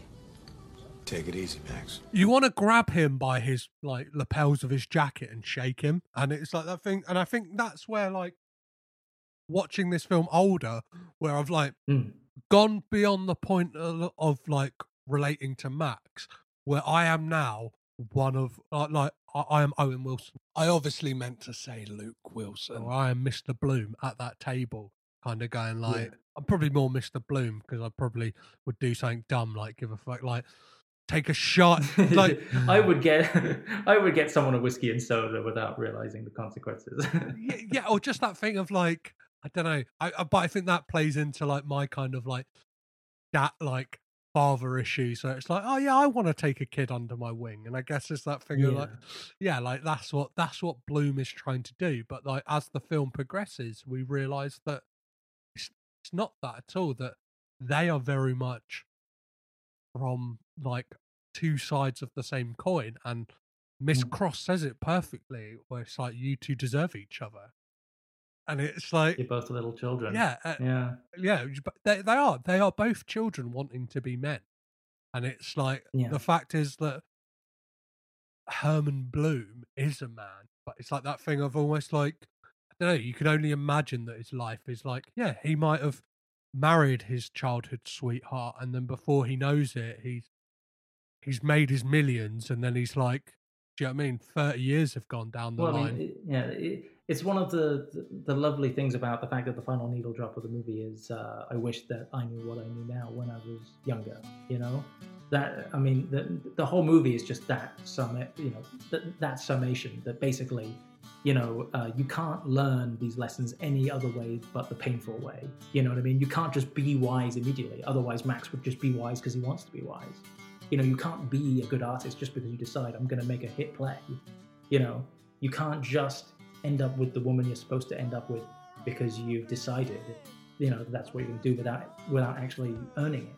And you're right. Max realizes he basically just realizes the hard way that he can't write his love. And there's a lovely intertextuality to that with the fact that Wes Anderson, you said how interesting it is that Wes Anderson would make a story about an unlikable character, think about the power that Wes Anderson and Owen Wilson had to write a story any way they would want it. They could have written Max's fantasy out in a very idealized way, and so it shows their quality that they decided to use the entire film to harpoon that notion and actually take, you know, some responsibility for themselves by saying, hey, look, when we're young, we're fucking idiots, you know? And here's how. What's like beautiful in this film is the way that like, and it is this running theme throughout Wes Anderson films where it's people searching for family, and in this case, it's like it's not warranted because we realise that Max has a beautiful father at home who will like do anything for him, like, and we see that like so supportive really early on where he kind of gets 37 in a test and he changes it to an 87, and he's just kind of like, and one of the moments that like really like breaks my heart is, so obviously we have that kind of whole thing play out where Max and Bloom are kind of going toe to toe and like seeking vengeance on each other, and Max cuts his brakes and then gets arrested, and then he kind of like takes up this life of becoming a barber, and his dad says to him something to the effect of like, you know what, I've always enjoyed barbering, it's something I'm good at, but I always thought you'd do something more. You always wanted to be like a senator or something, a diplomat. And he just says, pipe dreams, Dad, I'm a barber's son. And that is absolutely heartbreaking, because it's like it's like that thing of like, Max has got this image that if you're not from good stock, you shouldn't become good stock. And it's like, then there's that thing that obviously you've got the counterpoint to that, where you've got Bloom, who obviously, as you said earlier, is a self-made man.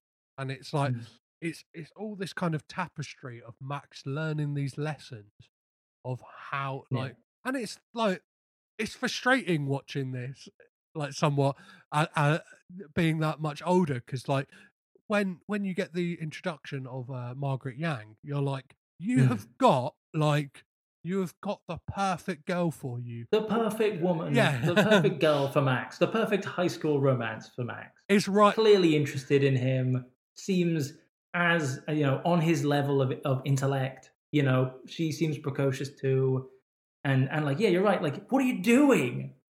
What's the matter with you, mate? Yeah. But it's so funny because like, I love what you said about the dad. The dad is so beautifully sketched. It's a kind of character that doesn't show up a lot in other Wes Anderson movies. Like, you know, it's almost like Wes Anderson movies become populated entirely by Max Fishers, you know. Or bad dads. It's like... Yeah, bad dads. Like, and so like the dad is this really interesting character. And you can tell that there's a huge amount of it is Max's relationship to his mother, who's gone, who saw something brilliant in him and got him into Rushmore. What's really interesting about the movie is that the movie's called Rushmore, and yet he's only in Rushmore for the first third of the movie. Like Rushmore, he gets expelled, or like towards basically the beginning of the second act. Well, yeah, and so the Rushmore itself hangs over the rest of the movie. It's his albatross around his neck, because you know how, like, you know, him and Bloom bond over this idea that you should do what you love for the rest of your life, and when Bloom is trying to explain his feelings for Miss Cross, he says, she's my Rushmore. You know, the Rushmore is this ideal of like this thing that you want to commit yourself to. And Max is obsessed with it, so much so that he still wears the uniform when he's in public school and when he's in regular life. And so this reminds me of something that happened when I went back to Oxford a couple of years ago. Because I mentioned that, like, you know, when I was in school, I tried to be, you know, academic. I fancied myself to be, a good writer. I wanted to be a director. I made a short film when I was in school, you know, with a bunch of my friends. Like, I did a bunch of scrappy things to try to prove myself. But actually, like, I wasn't very good at science, maths. Me and my brother went to America when we were kids. And so we missed our times tables because the education systems are structured differently. So we came back and were just stupid in math. We just had no idea how to do it. And we had to go to a tutor to just like scrounge our, I think it was a C eventually in our GCSEs. Like, and science wasn't that great. And basically the only thing I could do was writing, was English, was media studies, art, and basically all of the subjects that didn't require an empirically correct answer. you know, and I was good at history because history was just stories. And so I went through high school, like basically wearing the fact that I was a writer on my sleeve and trying to do everything I could to be that. And then I went to film school instead of going to Oxford, when maybe I could have gotten an English literature course in Oxford because I did well in those subjects. But I decided to go to film school, a practical film school, where we got to handle 16mm film because, like, my dream was I'm going to become a filmmaker. I'm going to go to the National Film and Television School for my master's, and that's going to be my thing. I'm going to become Max Fisher, essentially. You know what I mean? I'm going to be Max Fisher, and I'm going to have the David Trumbull players. You know what I mean? And I don't think I ever yelled at someone, "Don't fuck with my play," but I probably was close at some point. I'm sure. Got a fucking punch in the nose, I'm sure. But the story of my life didn't go that way because that's just not how life is. You can't structure it that way. I left film school, and because I majored in directing and gotten a grad film, I didn't have any actual skills when I left uni. Like I wasn't an editor. I didn't know how to edit. I didn't know how. I wasn't in the camera crew. I had no actual transferable skills to get a job in the industry. So I actually, drifted and treaded water for most of my 20s, realizing that I'd put all of my eggs into this one basket of I'm going to become a filmmaker. I'm going to become a great filmmaker, and actually had not given myself any way of becoming one. And so I lent on my other abilities, and I did illustration. I was a political cartoonist, and for a long time I felt like film had become a pipe dream. Not like I'm a barber's son, but like, you know what? Maybe this isn't the right path for me. And it wasn't until I decided to go towards something else that meant something to me that I actually found the people, my tribe, in animation. And animation is something that incorporated a skill that I actually did have, which was writing and art and drawing and draftsmanship, but also incorporated everything I knew about filmmaking, like, shot language, editing, and all these things that I didn't have a discipline in, but understood because I grown up on film. And so weirdly, I ended up getting to the life of actually being a filmmaker, but not by trying to be a filmmaker, and to cut this long story short, like my journey of expectation was built upon institutions. I was like, I'm going to get into the National Film and Television School because that's what filmmakers do.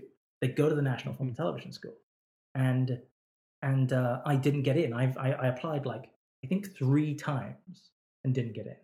And so 3 years of heartbreak of just like, I had this expectation, I had this path I'd written for myself, and it didn't happen.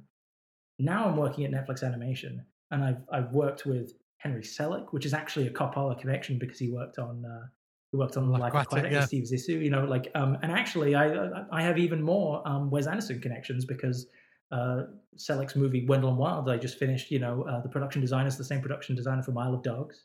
Oh, amazing! So just to give you an indication of how beautiful this movie is going to look when it comes out. And a lot of the animators actually worked on The Fantastic Mr. Fox, who I met when I went to Portland, Oregon. And they told me some really great stories. Maybe I'll tell you a little bit about that at the end. But cut that long story short, me and my girlfriend revisited England after a long period away, and I was showing her Oxford. We were walking around, and it's a beautiful town, beautiful university town, lots of great buildings. And I was just showing her all of the college campuses, like walking past the Radcliffe Camera, the Bodleian Library, the Ashmolean, and just like saying, oh, and here are the grounds. This is the Oxford University. We went past these massive gates. You could see into this like beautiful green sort of courtyard, very much like Rushmore. And Dana looked at them, and she was like looking, going, yeah, they're good. And I was like, what do you think of them? And then she said, well, can I be perfectly honest? I think all I see are really, really tall, high stone walls that no one can see over. And the big message that I see is only good people can go in here. Mm-hmm. And back when Oxford was, first created, that meant white men, mm-hmm. That people of color now can go into the university, women can go into the university. But for the longest time, those walls signified that only great men are allowed to learn in these hallowed halls. That there's this massive privilege that has now been given a literal wall, a stone wall, so strong you can't see in it, you can't climb up and see it. There's no way you can get in unless you're brilliant. And that is a small aperture, mm-hmm. That only a few lucky, privileged people can get into. And she said, you know, walking around this town actually explains an awful lot about you to me, that you grew up thinking you were going to do and be these things because you were surrounded by this brilliance and there's these symbols, these archaic symbols of achievement, you know, that they're like, you know, Oxford is the home of J.R.R. Tolkien, the home of C.S. Lewis. It's a great author town. It's a town that is my Rushmore. And I thought about the concept of walls when I was watching Rushmore again. Like, Max keeps going back to Rushmore. He keeps going back to the campus, even though he's been kicked out. Mm-hmm. He burns leaves there, like in defiance, but he still chooses Rushmore as the place to go, because that's the only place that makes any sense to him. It was his plan. So I think the movie is so great about it, because it not only does it take apart the sort of incel idea of like, I'm entitled to the person I'm infatuated with, or like, you know, like that everyone has to conform to what I think, but also the idea that institutions don't matter. Yeah. That like brilliant people can come from anywhere, and in fact, a lot of the best people are dropouts from institutions. You know, a lot of and then I was thinking about it like through the prism of my own life. Like, not only have I been able to have meaningful relationships after I got rid of all that bullshit that I had in my mind about what my life was supposed to be, but also I actually ended up in the industry that I wanted through a completely different path. And so much of Rushmore conforms to like my formative years, but it means so much more to me now as an adult looking back. It's only become more therapeutic to me as I get older. It reaffirms everything that I've learned. And especially as I've become more and more mortified over my past behaviors and beliefs, you know, like I look back at it and I cringe when I look at Max Fisher. It's like one of my favorite films to watch, and yet it feels like going to the dentist. Yeah. It's like, it's necessary root canal for the soul to watch Max Fisher be such an idiot, and to know that it's not a million miles away from what I was, and to be like, okay, but I'm on the right path now. Well, I think that's what the film very much says as well. It's that thing of like, once Max strips away that kind of, once he gets rid of that albatross around his neck, he gets rid of Rushmore as that ideal, is when he can truly become who he is. And like kind of, he can accept the fact that like he's had this glaring like love interest in front of his eyes the whole time. And he's kind of like, yeah, he takes those things that he learnt from Rushmore, and like he wants to kind of like, he sets up the kind of the society for like the kite flyers and stuff like that. The kite flying society, yeah. Well, that scene with the kite is my favorite scene. It's so beautifully shot. Yeah. Margaret is so great. One little tangent about Margaret. I love that she is an Asian character in that film, and Wes Anderson's not known for a lot of diversity in his movies. There's a lot of white characters who are the heroes. I really like that Margaret Yang does not conform to two very pernicious Asian stereotypes. So one is that she fakes her results, so she doesn't tick the box of Asians are all incredibly smart, like overachievers. She actually like is also proving that she's someone who has high expectations of her that she doesn't necessarily always meet, and she's honest about it. But the other thing I like about it, this is said a lot in podcasts that we both listen to, which is like, I hate the Asian stereotype of being mysterious and quiet and mute. So she's a character who talks and has a lot to say and has a great personality. She's Max Fisher's perfect partner. Well, yeah, and so I actually really love her. She's a small role, but she actually navigates a couple of cliches and does away with them, which I like. Well, yeah, and you're showing like visually that she throws herself into things, because obviously she plays like the girlfriend in Max's play he's putting on at the like community, the kind of like at the school, which at the school. I love those references, because I think like that one specifically is like a kind of reference, like a blood in, blood out type film, where you've kind of got like the cholos riding around in their cars and stuff like that, and then like the play he puts on at the end, which like, in which he proposes to her character at the end, which is perfect, like the romantic Apocalypse Now. Yeah, and it feels like that for me, it feels like Wes Anderson and Owen Wilson are saying like,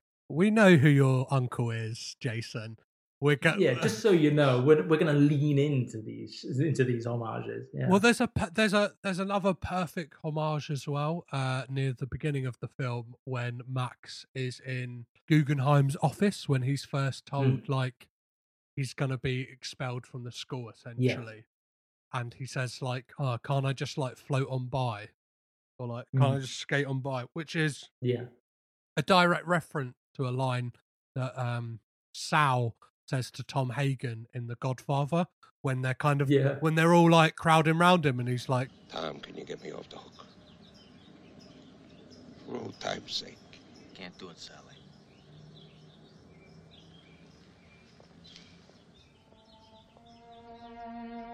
and that's like nearly word for word what Max says in that, like, and it's great because it all ties back into that thing of like, I imagine at the age of 17, like, a deep cut. It's like, my first short film that I ever made was Reservoir Dogs in a school toilet. But like, it's that thing at the, we have all these immediate direct influences, which is just whatever we watched a year before. But I think it's that thing that like at the age of 17 that Jason Schwartzman wouldn't have known that that's a reference to The Godfather, and it's like I just love the fact that those guys were like, we're gonna put that in there, and like kind of like looking to like the end of this film and like some of the scenes. So like that, there's a couple of lines that I absolutely love in this film. One of them is when Max kind of comes back to the school and is told that like Buchan is after him. Yeah. And he says, "Tell that stupid Mick I've made a list of things to do." Tell that stupid Mick. He's made my list of things to do today. Yeah. And it's like, I'm going to pop a cap in his ass.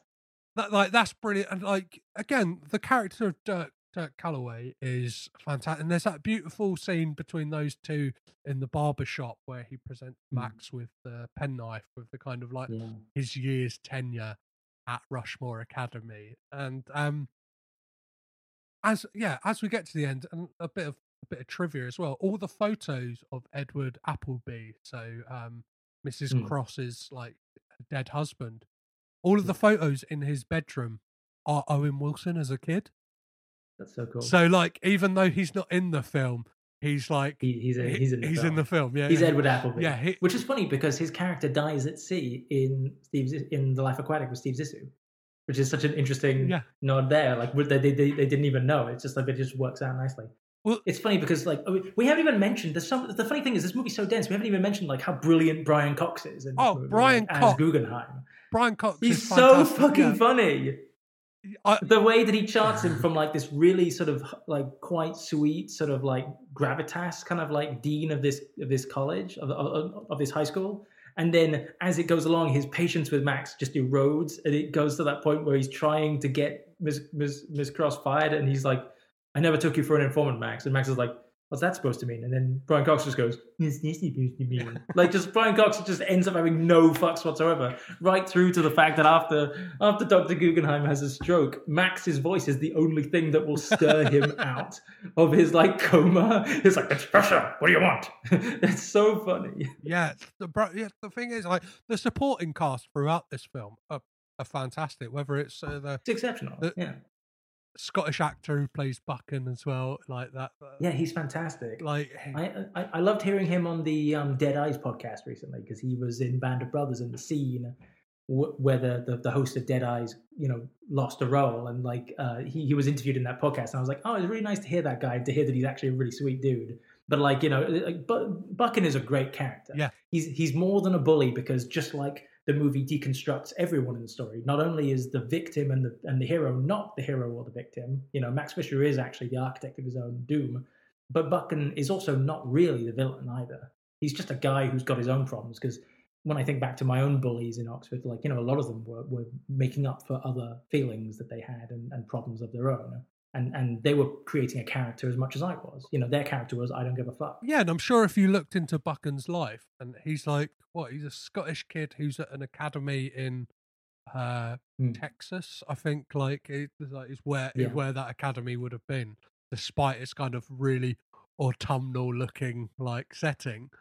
So he's there. So his life is probably not great. He's probably got like probably living in some really strict circumstances where he's like living with another family and stuff like that. Do you know what I mean? Like he's probably there on some kind of exchange program, and then like, yeah, it's just, I don't know. Yeah, we've mentioned earlier the actor Little Jeans and stuff like that, and I love the way that it all plays back in at the end. So when we come to like Max's final play, we get that panning shot of just kind of like everyone we've been introduced to. Everyone that's been in his orbit this whole time. I mean, the third act's really beautiful. Right down, like, I mean, from that, you know, kite flying scene onwards, like the kite flying scene is actually really important to the plot, because if you chart that this whole film is about someone who's deceiving himself and others, the kite flying scene is so transformative for him, because he sees Margaret. Margaret admits to having faked results, and then just says immediately after that, like, you know, you're a jerk to me. You know, you're a real jerk to me. And he says, I'm sorry. And it's the same scene in which he says to his friend Calloway, like, I'm sorry that I lied about your mother giving me a hand job in the back of her car. It's like, basically this whole sequence is the first time Max has an actual honest conversation with anyone. He's not pretending that his father's a surgeon. He's not pretending that he is some brilliant genius. He just has a conversation with Margaret, and that's why she's the right girl for him. They have a moment where she's just Margaret and he's just Max. So that's what jump starts him back to creating the kite flying society, because it's like he finds a way to take everything that he is, that he loves, and then put it into his own identity, that is his real identity. He doesn't have to make one. And so that's why immediately afterwards, when he sees Bill Murray, two things. You know how his blazer is like his superhero costume from Rushmore? Yeah. The first time you see him not in that blazer is after that scene, and he shows up in this all green tweed suit jacket and trousers. Yeah, it's like velvet, right? It's like he's made his own, but it's like he's made his own superhero outfit. He looks like the fucking Riddler. You know what I mean? He looks like it's like, exactly. I mean, right down to the fact that like when he puts the bees in Bill Murray's apartment, there's that amazing slow motion shot of him leaving and putting gum on the wall as he's like leaving, and he looks like a super villain. Like he looks like a member of, you know, Gotham's criminal establishment. But when he shows up with Bill Murray, he's chosen an outfit that is Max Fisher, and he's no longer pretending to be Max Fisher of Rushmore. And then when he takes Bill Murray in, that's the other thing that makes me almost want to cry, is when he introduces his father, the barber, to Bill Murray after spending so long saying that he's a brain surgeon. And so everything from that point onwards, the final third act is just Max being honest. And honesty is the key that unlocks everything else in his life. To the fact that, like, you know, at the very end, we should talk about just like that ending, because after the play, it's like, I don't know, for all of the sort of like moments that make me feel really uncomfortable about my own life when I watch the movie, it has such a beautiful final note to me. Yeah, that is the thing. It's a film that sideswipes you in the fact that throughout it, you're kind of deconstructing this like horrible little kid, basically. And then like you build him up into this way where at the end, you're like, there is still that trace of the old Max Fisher. Like even down to the fact like he's still kind of got that like way about him where he's like clicking his fingers like, so go get me some more ketchup. But it seems a lot more manageable at this point. Well, it's like he's using his powers for good, not evil. Yeah, yeah. He's using them to help people and build people up. He wants to get Bloom and Miss Cross back together. And the film does a very good job, actually, of juggling a happy ending with reality. In that I like that Wes Anderson stops just short of letting you know whether Miss Cross and Bloom get back together. It's like an ending that feels kind of in the right way ambiguous, that there's a kind of reconciliation there, but it's never fully explicitly stated, you know? And then at the very end, I love that Margaret like identifies herself as Max's girlfriend. And Max's father has a dance with his teacher from the public school, and you see everyone is enjoying this after-show party together. And then Miss Cross asks Max to dance. And this is interesting for me because I want to ask what your opinion is, because like we've mentioned how brilliant Olivia Williams is in this film because she has to walk a line. Her performance when she takes his glasses off and they go and dance is actually really, in my opinion, like detailed. You know what I mean? It's got a lot of texture in it. And like, what do you think the last look between them signifies? I think it's an element of like they're at like almost peace at being friends, and like, and it is that thing. I know it's like a weird concept to be like, arguably a woman in her late 20s, early 30s is friends with a 15-year-old boy, but then again, this is like, I don't know, it's played in a way that like in this world it kind of all makes sense. Like Max is, and the way that Max is as well. Like we've all met those kids who are very precocious and kind of like seem like a 40-year-old man when you meet them at like 15. Do you know what I mean? It's like, yeah, why wouldn't they? Like, why wouldn't a 45-year-old man be their like best friend and stuff like that?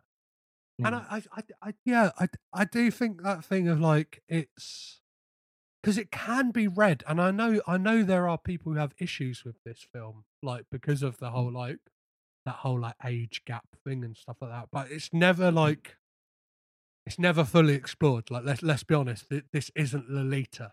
Like no, she 100% makes it clear that attraction doesn't enter into it when she first rejects him. She's like, "You're 15 years old. That's not happening." And so like she's 100%, across the board responsible in the way that she treats him. But the thing I like about that last moment is like, yeah, you're right. It's like it is a moment of them actually becoming friends because, like I said, like because Max has finally stopped pretending to be something that he isn't.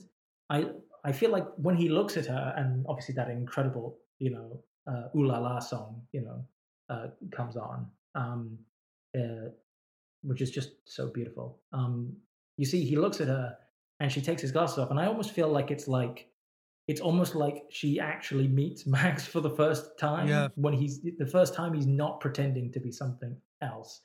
And there's something incredibly powerful about when someone has actually fully actualized themselves. Well, when they are, finally able to let go of pretend. I think it might be a case of the fact as well that like he may like, don't know, somehow resemble her dead husband, and like it's that thing of like she takes off those glasses and like it looks more like him, but it's like that thing of like she appreciates the kind of like that aspect of him, but at the same time, like it's like I've very much got a friend here, and I kind of and sorry, go ahead. No, I just love that kind of whole like ending, and like even like, and we get glimpses to kind of stuff that Wes Anderson would do a lot more in his later career with like there is a moment of Mr. Littlejeans in the background doing like, the trick with a rope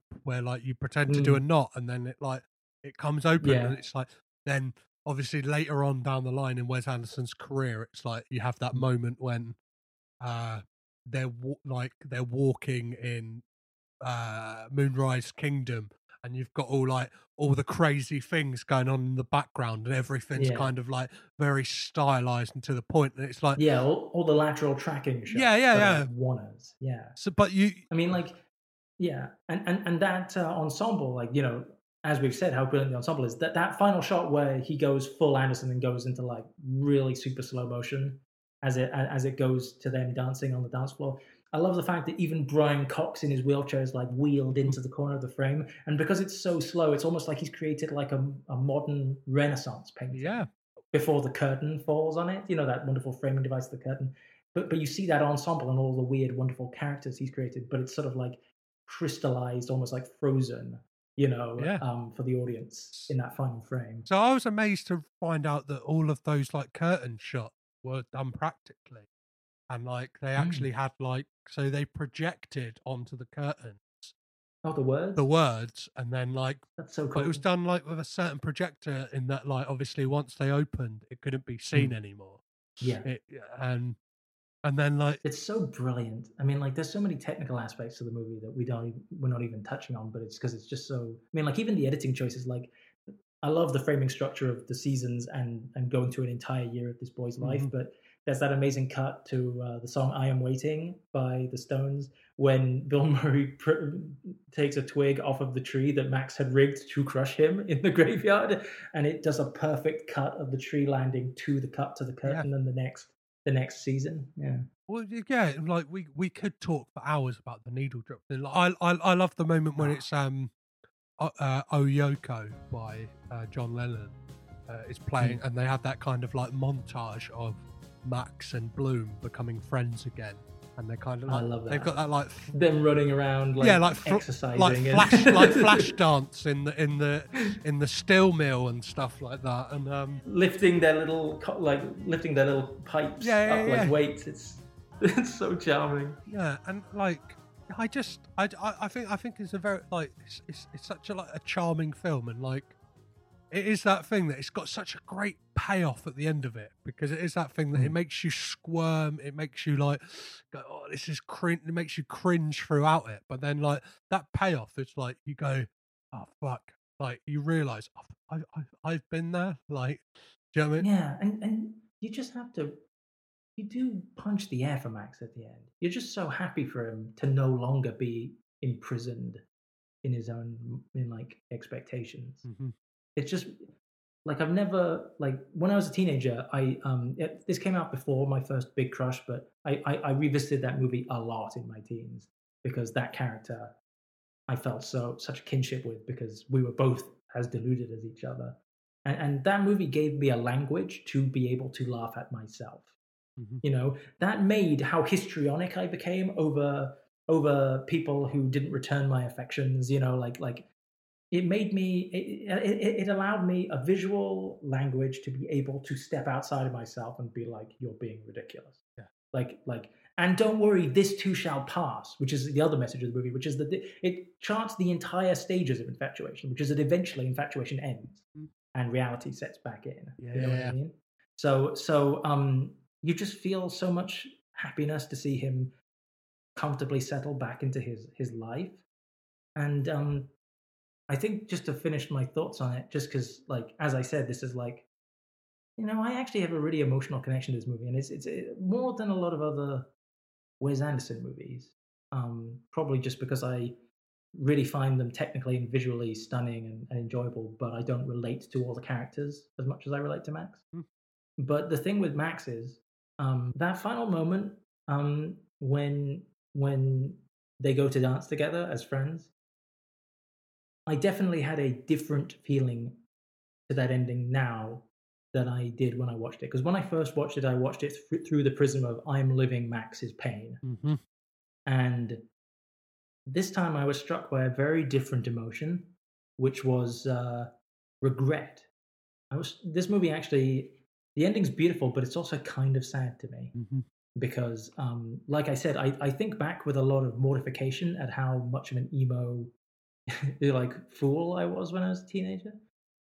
And there were plenty of times when I would fall for somebody and I wasn't really seeing them. I was just seeing my own needs to feel validated or to feel loved or to to have what other people had, extensions of my loneliness, which is just no way to relate to people. And everyone was perfectly sweet to me, but there were people who, they would see that, when I was young, they'd see that I was interested in them and they would just walk the other way because they were smart. You know what I mean? Because they weren't idiots, And the feeling I felt when I was thinking back on this movie, and the reason why I think it's really powerful to me, is that I think the biggest regret of my teenage years, there's plenty that's just teenage shit, mm-hmm. You know what I mean? But if I had a single regret of my teens, it's something that I could not have possibly understood until now, which is how much I missed out on having friends who were women. Mm-hmm. Yeah. For a long time I thought, oh, I missed out on having a relationship because I didn't do relationships. But now I've been in relationships, and now that whole thing's been demystified to me. But the biggest gift of my adult life is having friends who are girls. Yeah. Is removing that automatic process that happens in your brain when you meet a girl, and it's oh, that person is immediately in your mind as a potential person you could have a relationship with, or a potential someone that you could court in some way. And it's after you settle down into yourself and you become, actualized human being, you live in reality. And even, if you were single, like that, there's this entire other half of the world that's a completely different experience to you. And we as men have not been trained by society in any way to properly understand or interact with it. We've been conditioned to see it as, or to see them as conquests, or as something to bolster your ego in some way, that I am loved because I'm with this person, or I am vital because I bedded this person. And now when I think about like my friends who do podcasts, my friends from college, the people I work with, some incredible story artists, filmmakers, just the wealth of just incredible human beings that I have now had the privilege of knowing. It comes to me like how utterly cheap it is to just reduce them when you're a young person to that. And like, I don't look back on my school days and think, God, I really wish I had been cooler.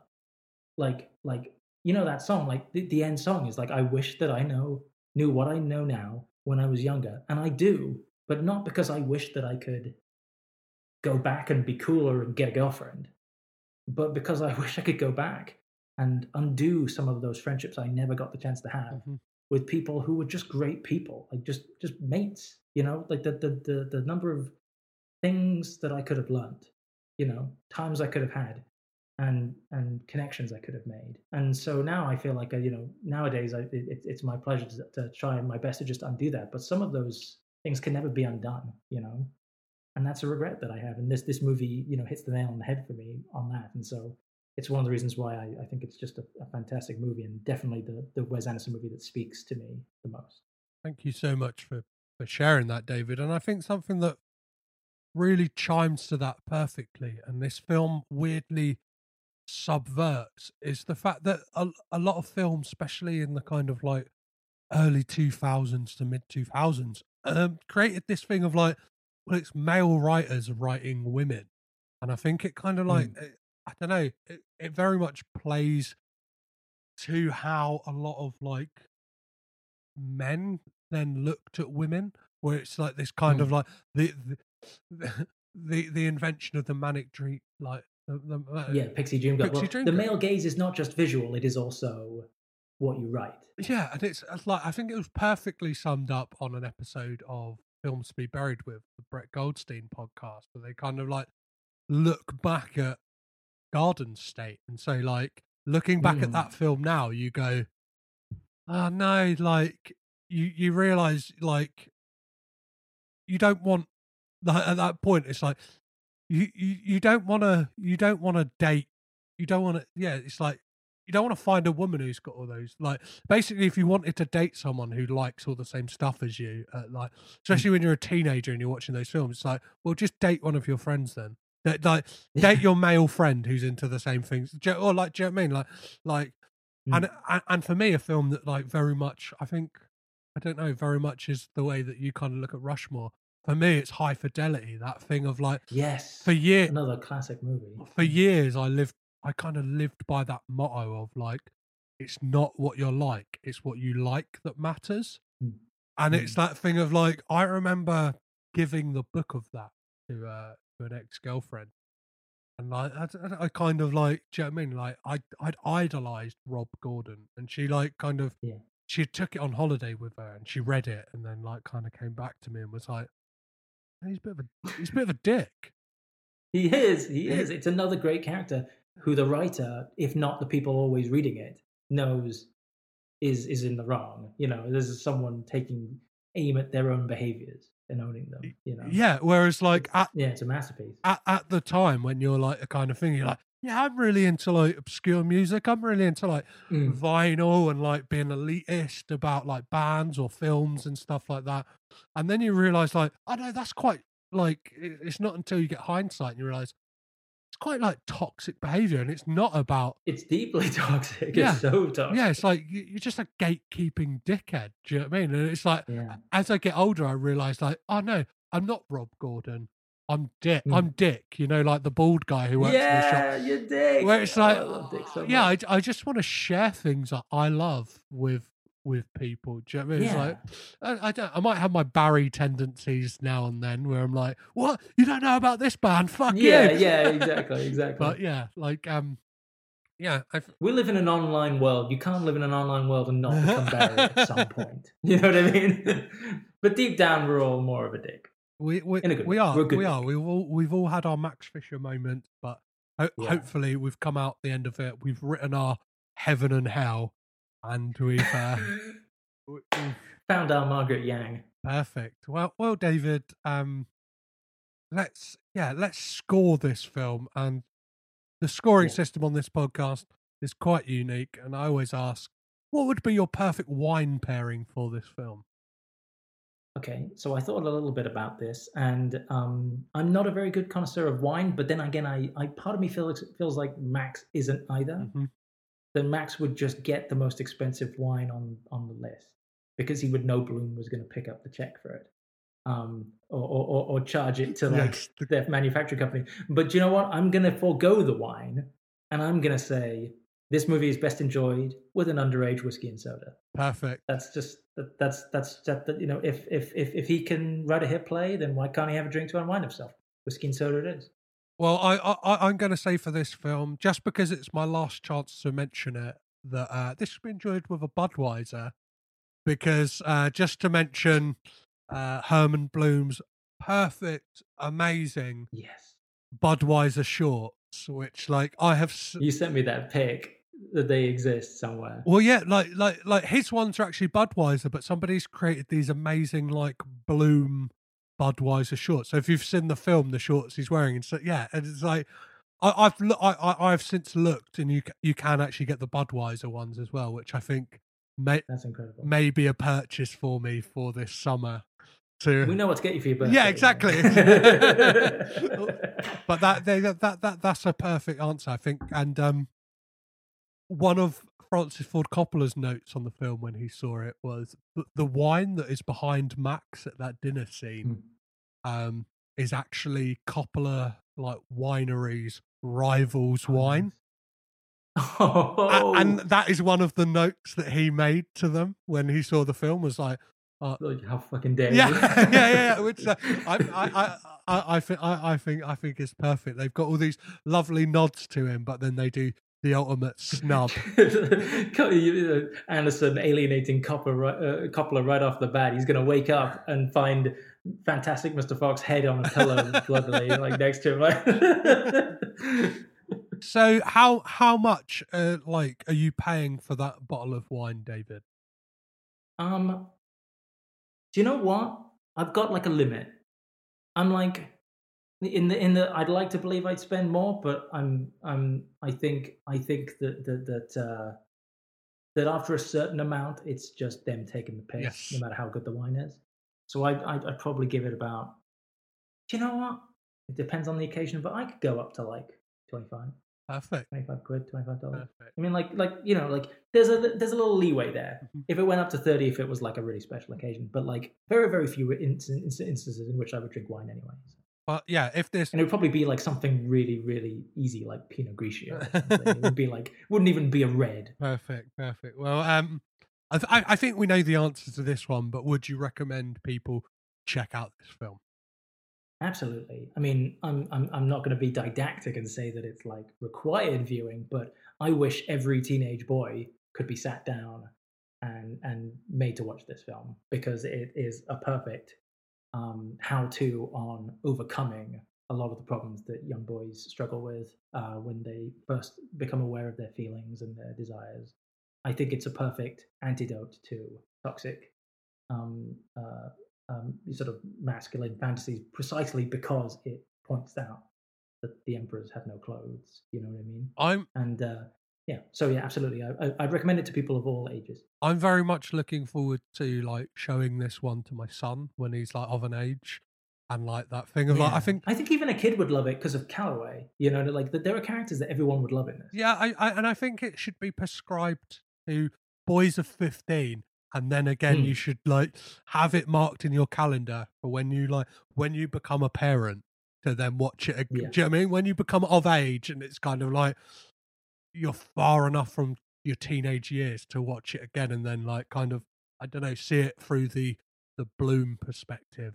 And also, if for no other reason, that this will make it a given that you will then go and watch the rest of Wes Anderson's films, because it's the perfect signature film for him. You know? Well, yeah, and I think it's that thing, as I said earlier, it is the final departure.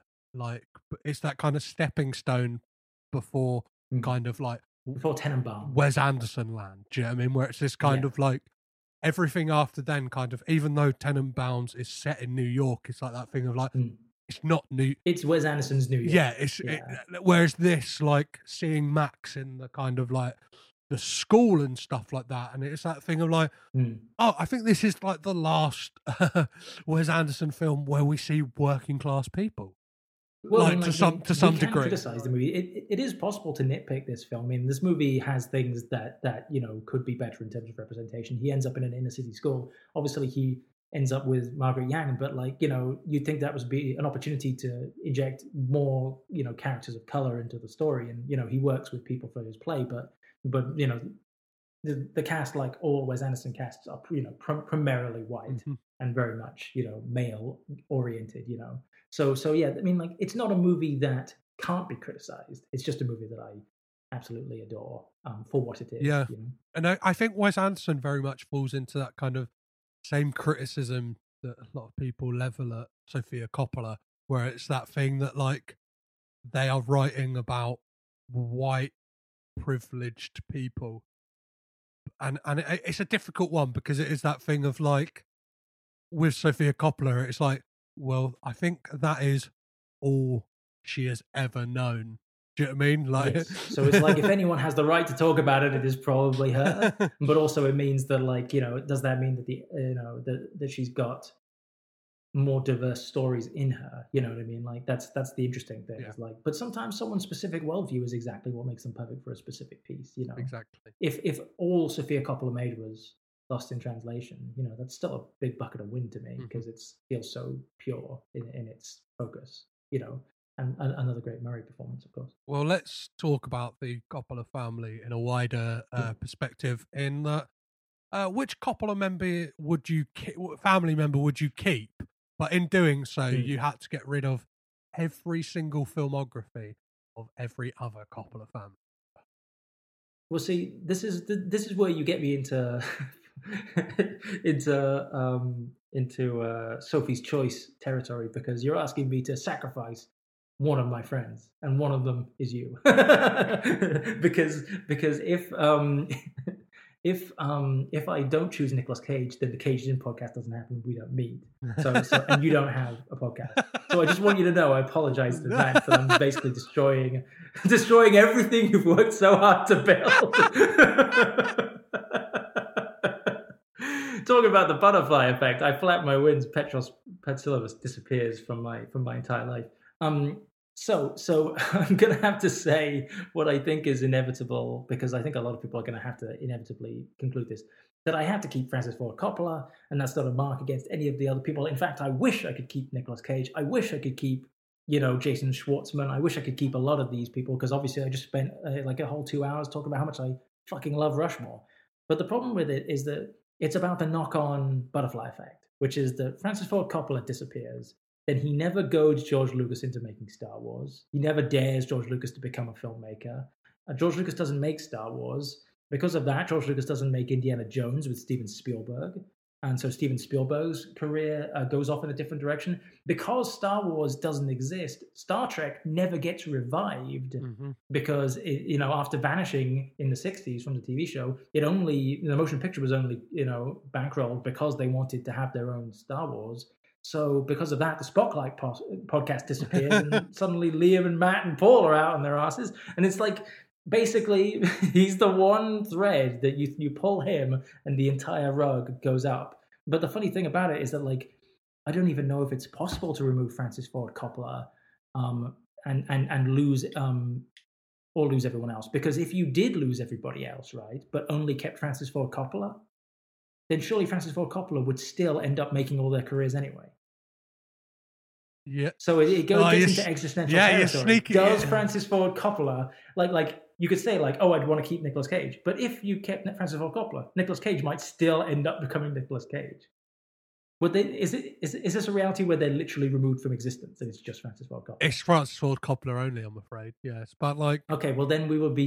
in that case, I'm terribly sorry. I know the Caged In podcast. I know you put a lot of work into it, but that's perfectly fine. And I just love movies too much, man. I totally hear your sentiment because Francis Ford Coppola, like, it can be argued, created the blockbuster, like.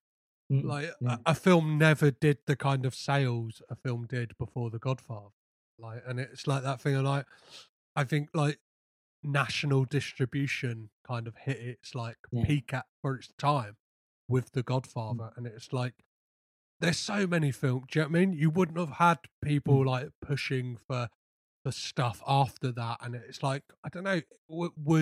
Without The Godfather, would we have even got The Exorcist? Do you know what I mean? Like. Would people be making those chances on stuff that is very adult centric, that like, do you know what I mean? But can also play to a wide audience. It is insane to think that like three of the most influential filmmakers of the 20th century all were in the same basic trio of friends.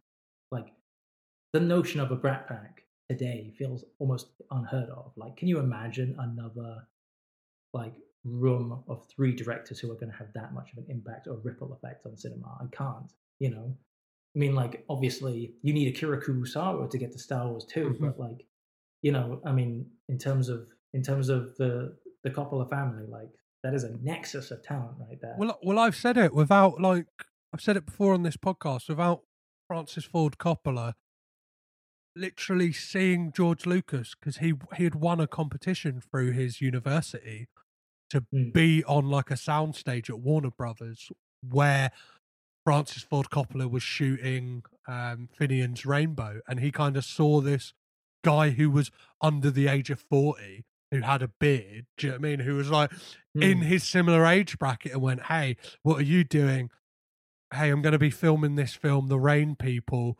Do you want to come film? I'll get them to pay for you to do the behind the scenes footage. Yeah, and didn't he like dare him to do like a popular film, like something that wasn't sci-fi, and then that's how we got American Graffiti? Like basically Francis Ford Coppola busting George Lucas's balls is like the reason we have George Lucas. Well, yeah, and I think if it's not for that kind of like almost sibling rivalry aspect of like this thing of like, well, I'm doing this, well, I'm going to outdo you. Like that kind of gang had of this, and it's like the thing of like you wouldn't have had Star Wars in the way of like he's like, oh well, I want to one up you guys, and it's like without that kind of like that butting back and forth, we wouldn't have got it. But we could that this could be another 2-hour conversation. So let me indeed. I mean, like I thought we were going to have another 2 hours just on High Fidelity. We could have. So, yeah, let me ask you the ultimate question. Are they the greatest film family of all time? I think that they probably are but I'm going to split hairs about the definition of great, because I think that they are great if you take the word great to mean breadth. They are the most widely spread out successful family, because I was trying to think, I was racking my brains, like, what other examples are there of dynasties in film? We have the most it seems to get to is like a son or a daughter becoming an actor or director. So you've got your Jason and your Ivan Reitman.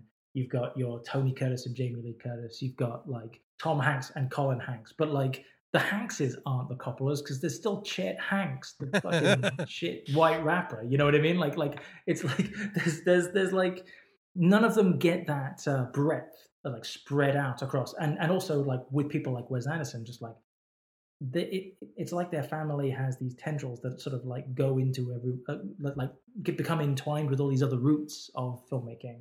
That just means like you end up with your Spike Jonzes and your Wes Anderson, stuff like that. So much so that Wes Anderson, it's almost like an organism that grows its own ecosystem, because then Wes Anderson has his players. So it's almost like there are Coppola connections, And I can even brag about having, like, in the most tenuous way, like Wes Anderson connections, obviously from working with people who worked with, him on Fantastic Mr. Fox. So I think as a creator of an ecosystem whereby talent can thrive, I mean, I guess you could call them great for sure. I certainly can't think of an example of a family that's had more of an effect. Maybe there are in foreign films that we're not aware of that had a massive impact on cinema that we just that we can't know from our Western lens. Well, they've got something for everyone, right? Like, so, like, if they've got the Nick Cages, they've got the Schwartzmans, they've got the Francis Ford Coppolas, they've got the Sophias, they've got the Talia Shires. Do you know what I mean? It kind of like it's almost too much to fathom how kind of wide the web extends. It's funny you say that. Because one of my favorite shows that I've just gotten obsessed with recently is Succession on HBO. And Succession is, a proper Faustian bargain drama comedy, but like, with Shakespearean, Greek tragic, qualities. And it's all about like the Murdoch family. It's about a news empire and about a mogul whose children are all completely fucked up because he was a monster. And, it's Brian Cox, it's Dr. Guggenheim himself, proving once again that he's fucking amazing. And ironically, that series also begins with him having a stroke. So it's like, the whole thing is about them, fighting over his legacy and fighting over his love. What I think is interesting about Succession is that Succession, when I was thinking about the Coppola family, I was like, actually, when I listened to your first episode where you synopsized what everyone, how everyone's connected, I was like, this doesn't sound a million miles away from like an HBO show Succession.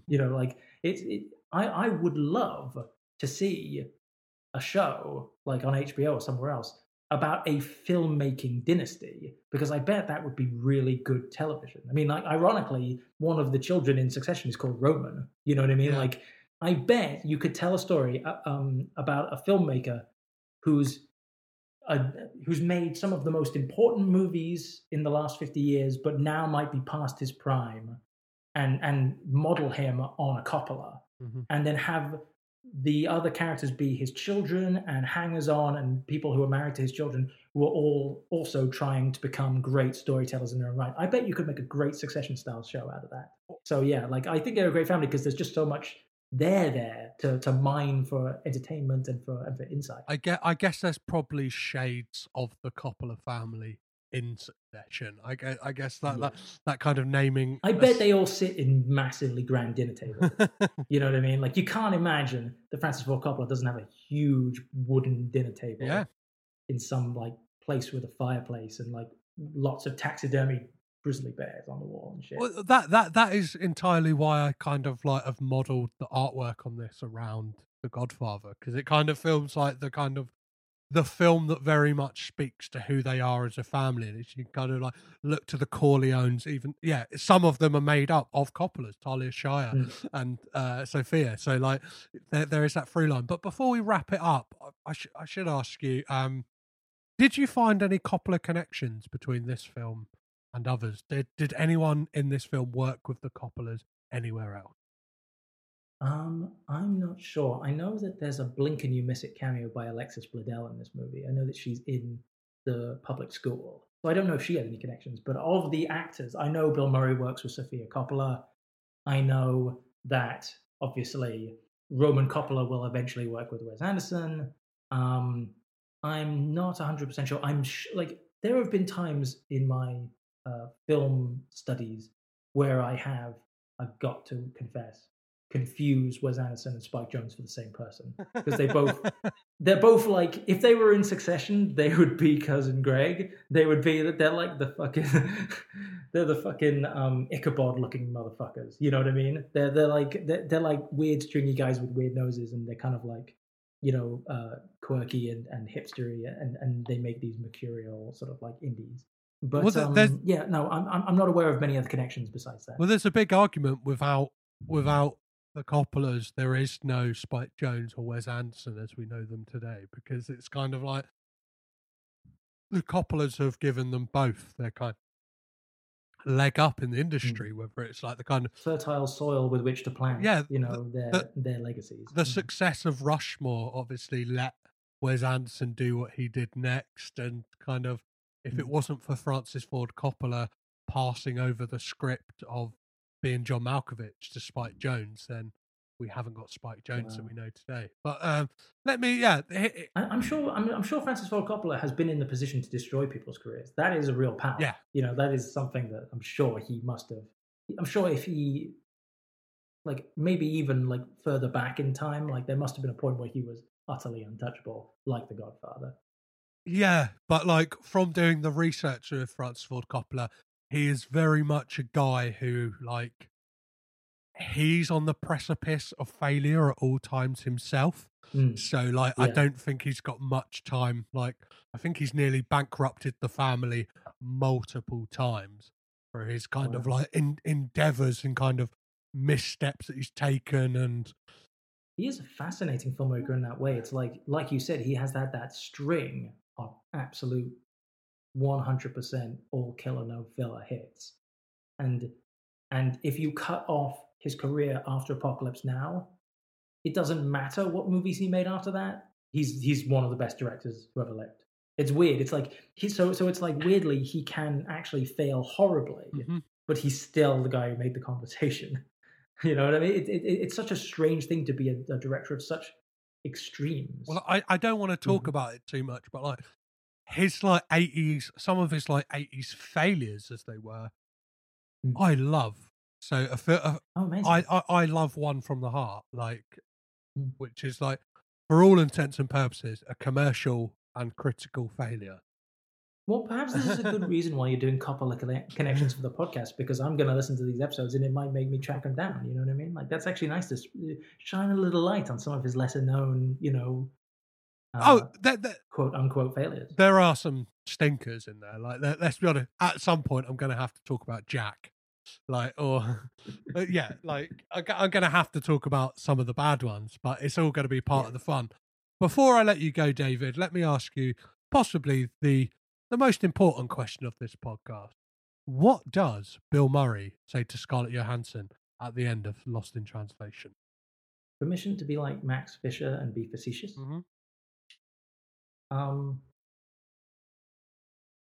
If Bill had wanted us to hear, he wouldn't have whispered it. So it's not for me to know. I think it's beautiful that I don't know, and I have no interest in guessing. So that's my facetious answer. I demur. Perfect. Well, David, thank you so much for coming and joining me and being my chapel partner for this episode. Where can people? It's my pleasure, and I promise your mother did not give me a hand job. I know my mum. Type of thing she would have done. Jesus. Don't worry, she doesn't listen to this, guys. It's never going to come back to me. So, Dave, thank you, Mrs. Petsilvers. Where can people keep up to date with you and everything you're doing? Well, the funny thing about working in the animation industry is that I have worked on some really cool things that I am not able to show anyone because of non-disclosure agreements. So there's going to come a point in like a year and a half where suddenly my Twitter is going to become filled with like lots of shots and portfolio additions and things. But if you're interested to hear just me talk about films or geek out and basically fangirl over Caged In and other podcasts in our circle, then you can find me at @drumble on Twitter. Well, thank you so much, David, for coming and making some Coppola Connections with me. Mate, it's always a pleasure. Thanks so much for having me. I hope to come back.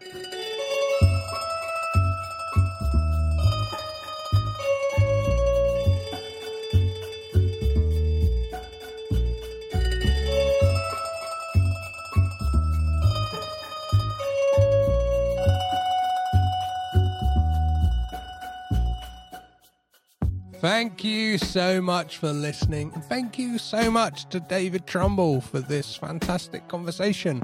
I'm sure you'll agree, we go to some really deep and interesting places on this one.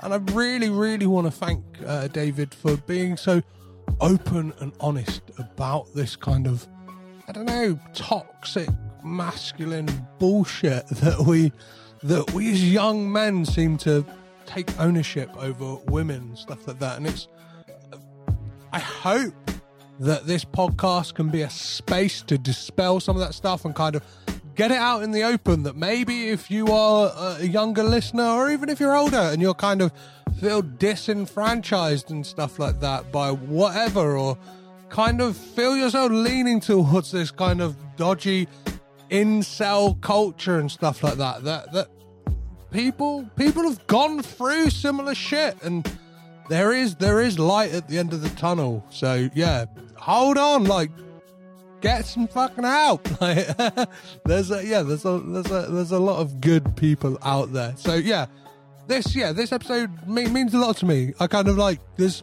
parts of it that kind of made me well up in the edit. So yeah, if you enjoyed this one, please do get in touch. Like, I know I say that every week, but please, this isn't just a shill to now plug the social media, which is Caged In Pod on all social media. So that is Twitter, Instagram, Facebook, and Letterboxd. Or if you want to kind of, I don't know, like, talk about some of the issues that are raised in this episode a bit deeper, you can always drop me an email, which is cagedinpod@gmail.com.